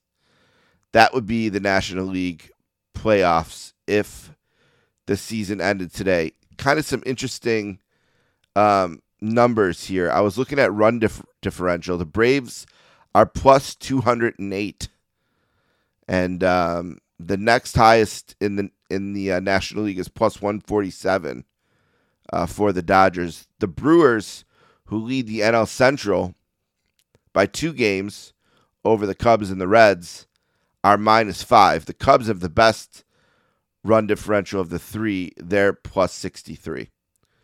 All right, let's look at the American League now, where we find the Baltimore Orioles in first place of the American League East at 74 and 47. Then we have the Texas Rangers, 72 and 49 in the AL West. And then you have the Minnesota Twins, 63 and 59 in the weak Central Division of the American League. The wild card, as of right now, would be Tampa Bay, Houston, and Toronto, who has a half a game lead over the Mariners, a 3.5 game lead over the Boston Red Sox, and a fading Yankees team who's now 60 and 61. The first time under 500 at this point of the season, I believe, since 1995. They're 6.5 games out of the wild card. They're all but done. They're not done, but they're close.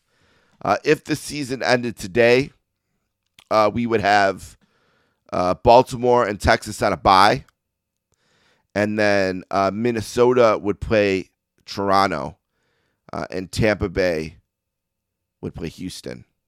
So Tampa and Houston would be a really good wild card round there. Some notes about the standings in the American League. Let's check some run differential there like we did in the National League. Who leads the way here? Tampa Bay is plus 145 in second place. Baltimore plus 58. Texas leads the league at plus 195 and is second overall, behind only the Braves. Of the potential playoff teams, it looks like they're all in the positive run differential. That wouldn't be the case in the National League, as of right now,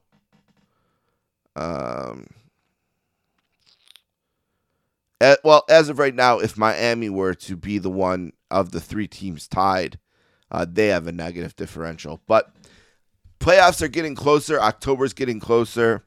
The Braves, by the way, I don't think I mentioned it, but their record right now is an unbelievable 78 and 42, which just baffles me. 650 baseball.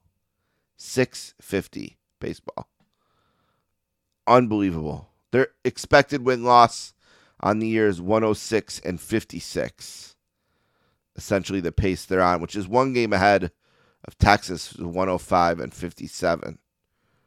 That's according to MajorLeagueBaseball.com. The Braves are also 40 and 25 against teams over 500. Baltimore 40 and 30. But the Braves have the best record in the major leagues against teams over 500 as well. So we're getting closer. Baseball playoffs are right around the corner. It's one of my favorite things. I love the fall. We'll have football. We'll have baseball playoffs. Hockey will start. Basketball's having some kind of a tournament in the beginning of their season. And this weekend, Calcio is back as Serie A will begin their quest for the Scudetto. Rest in peace, Rick Jenneret. You're loved. We'll miss you.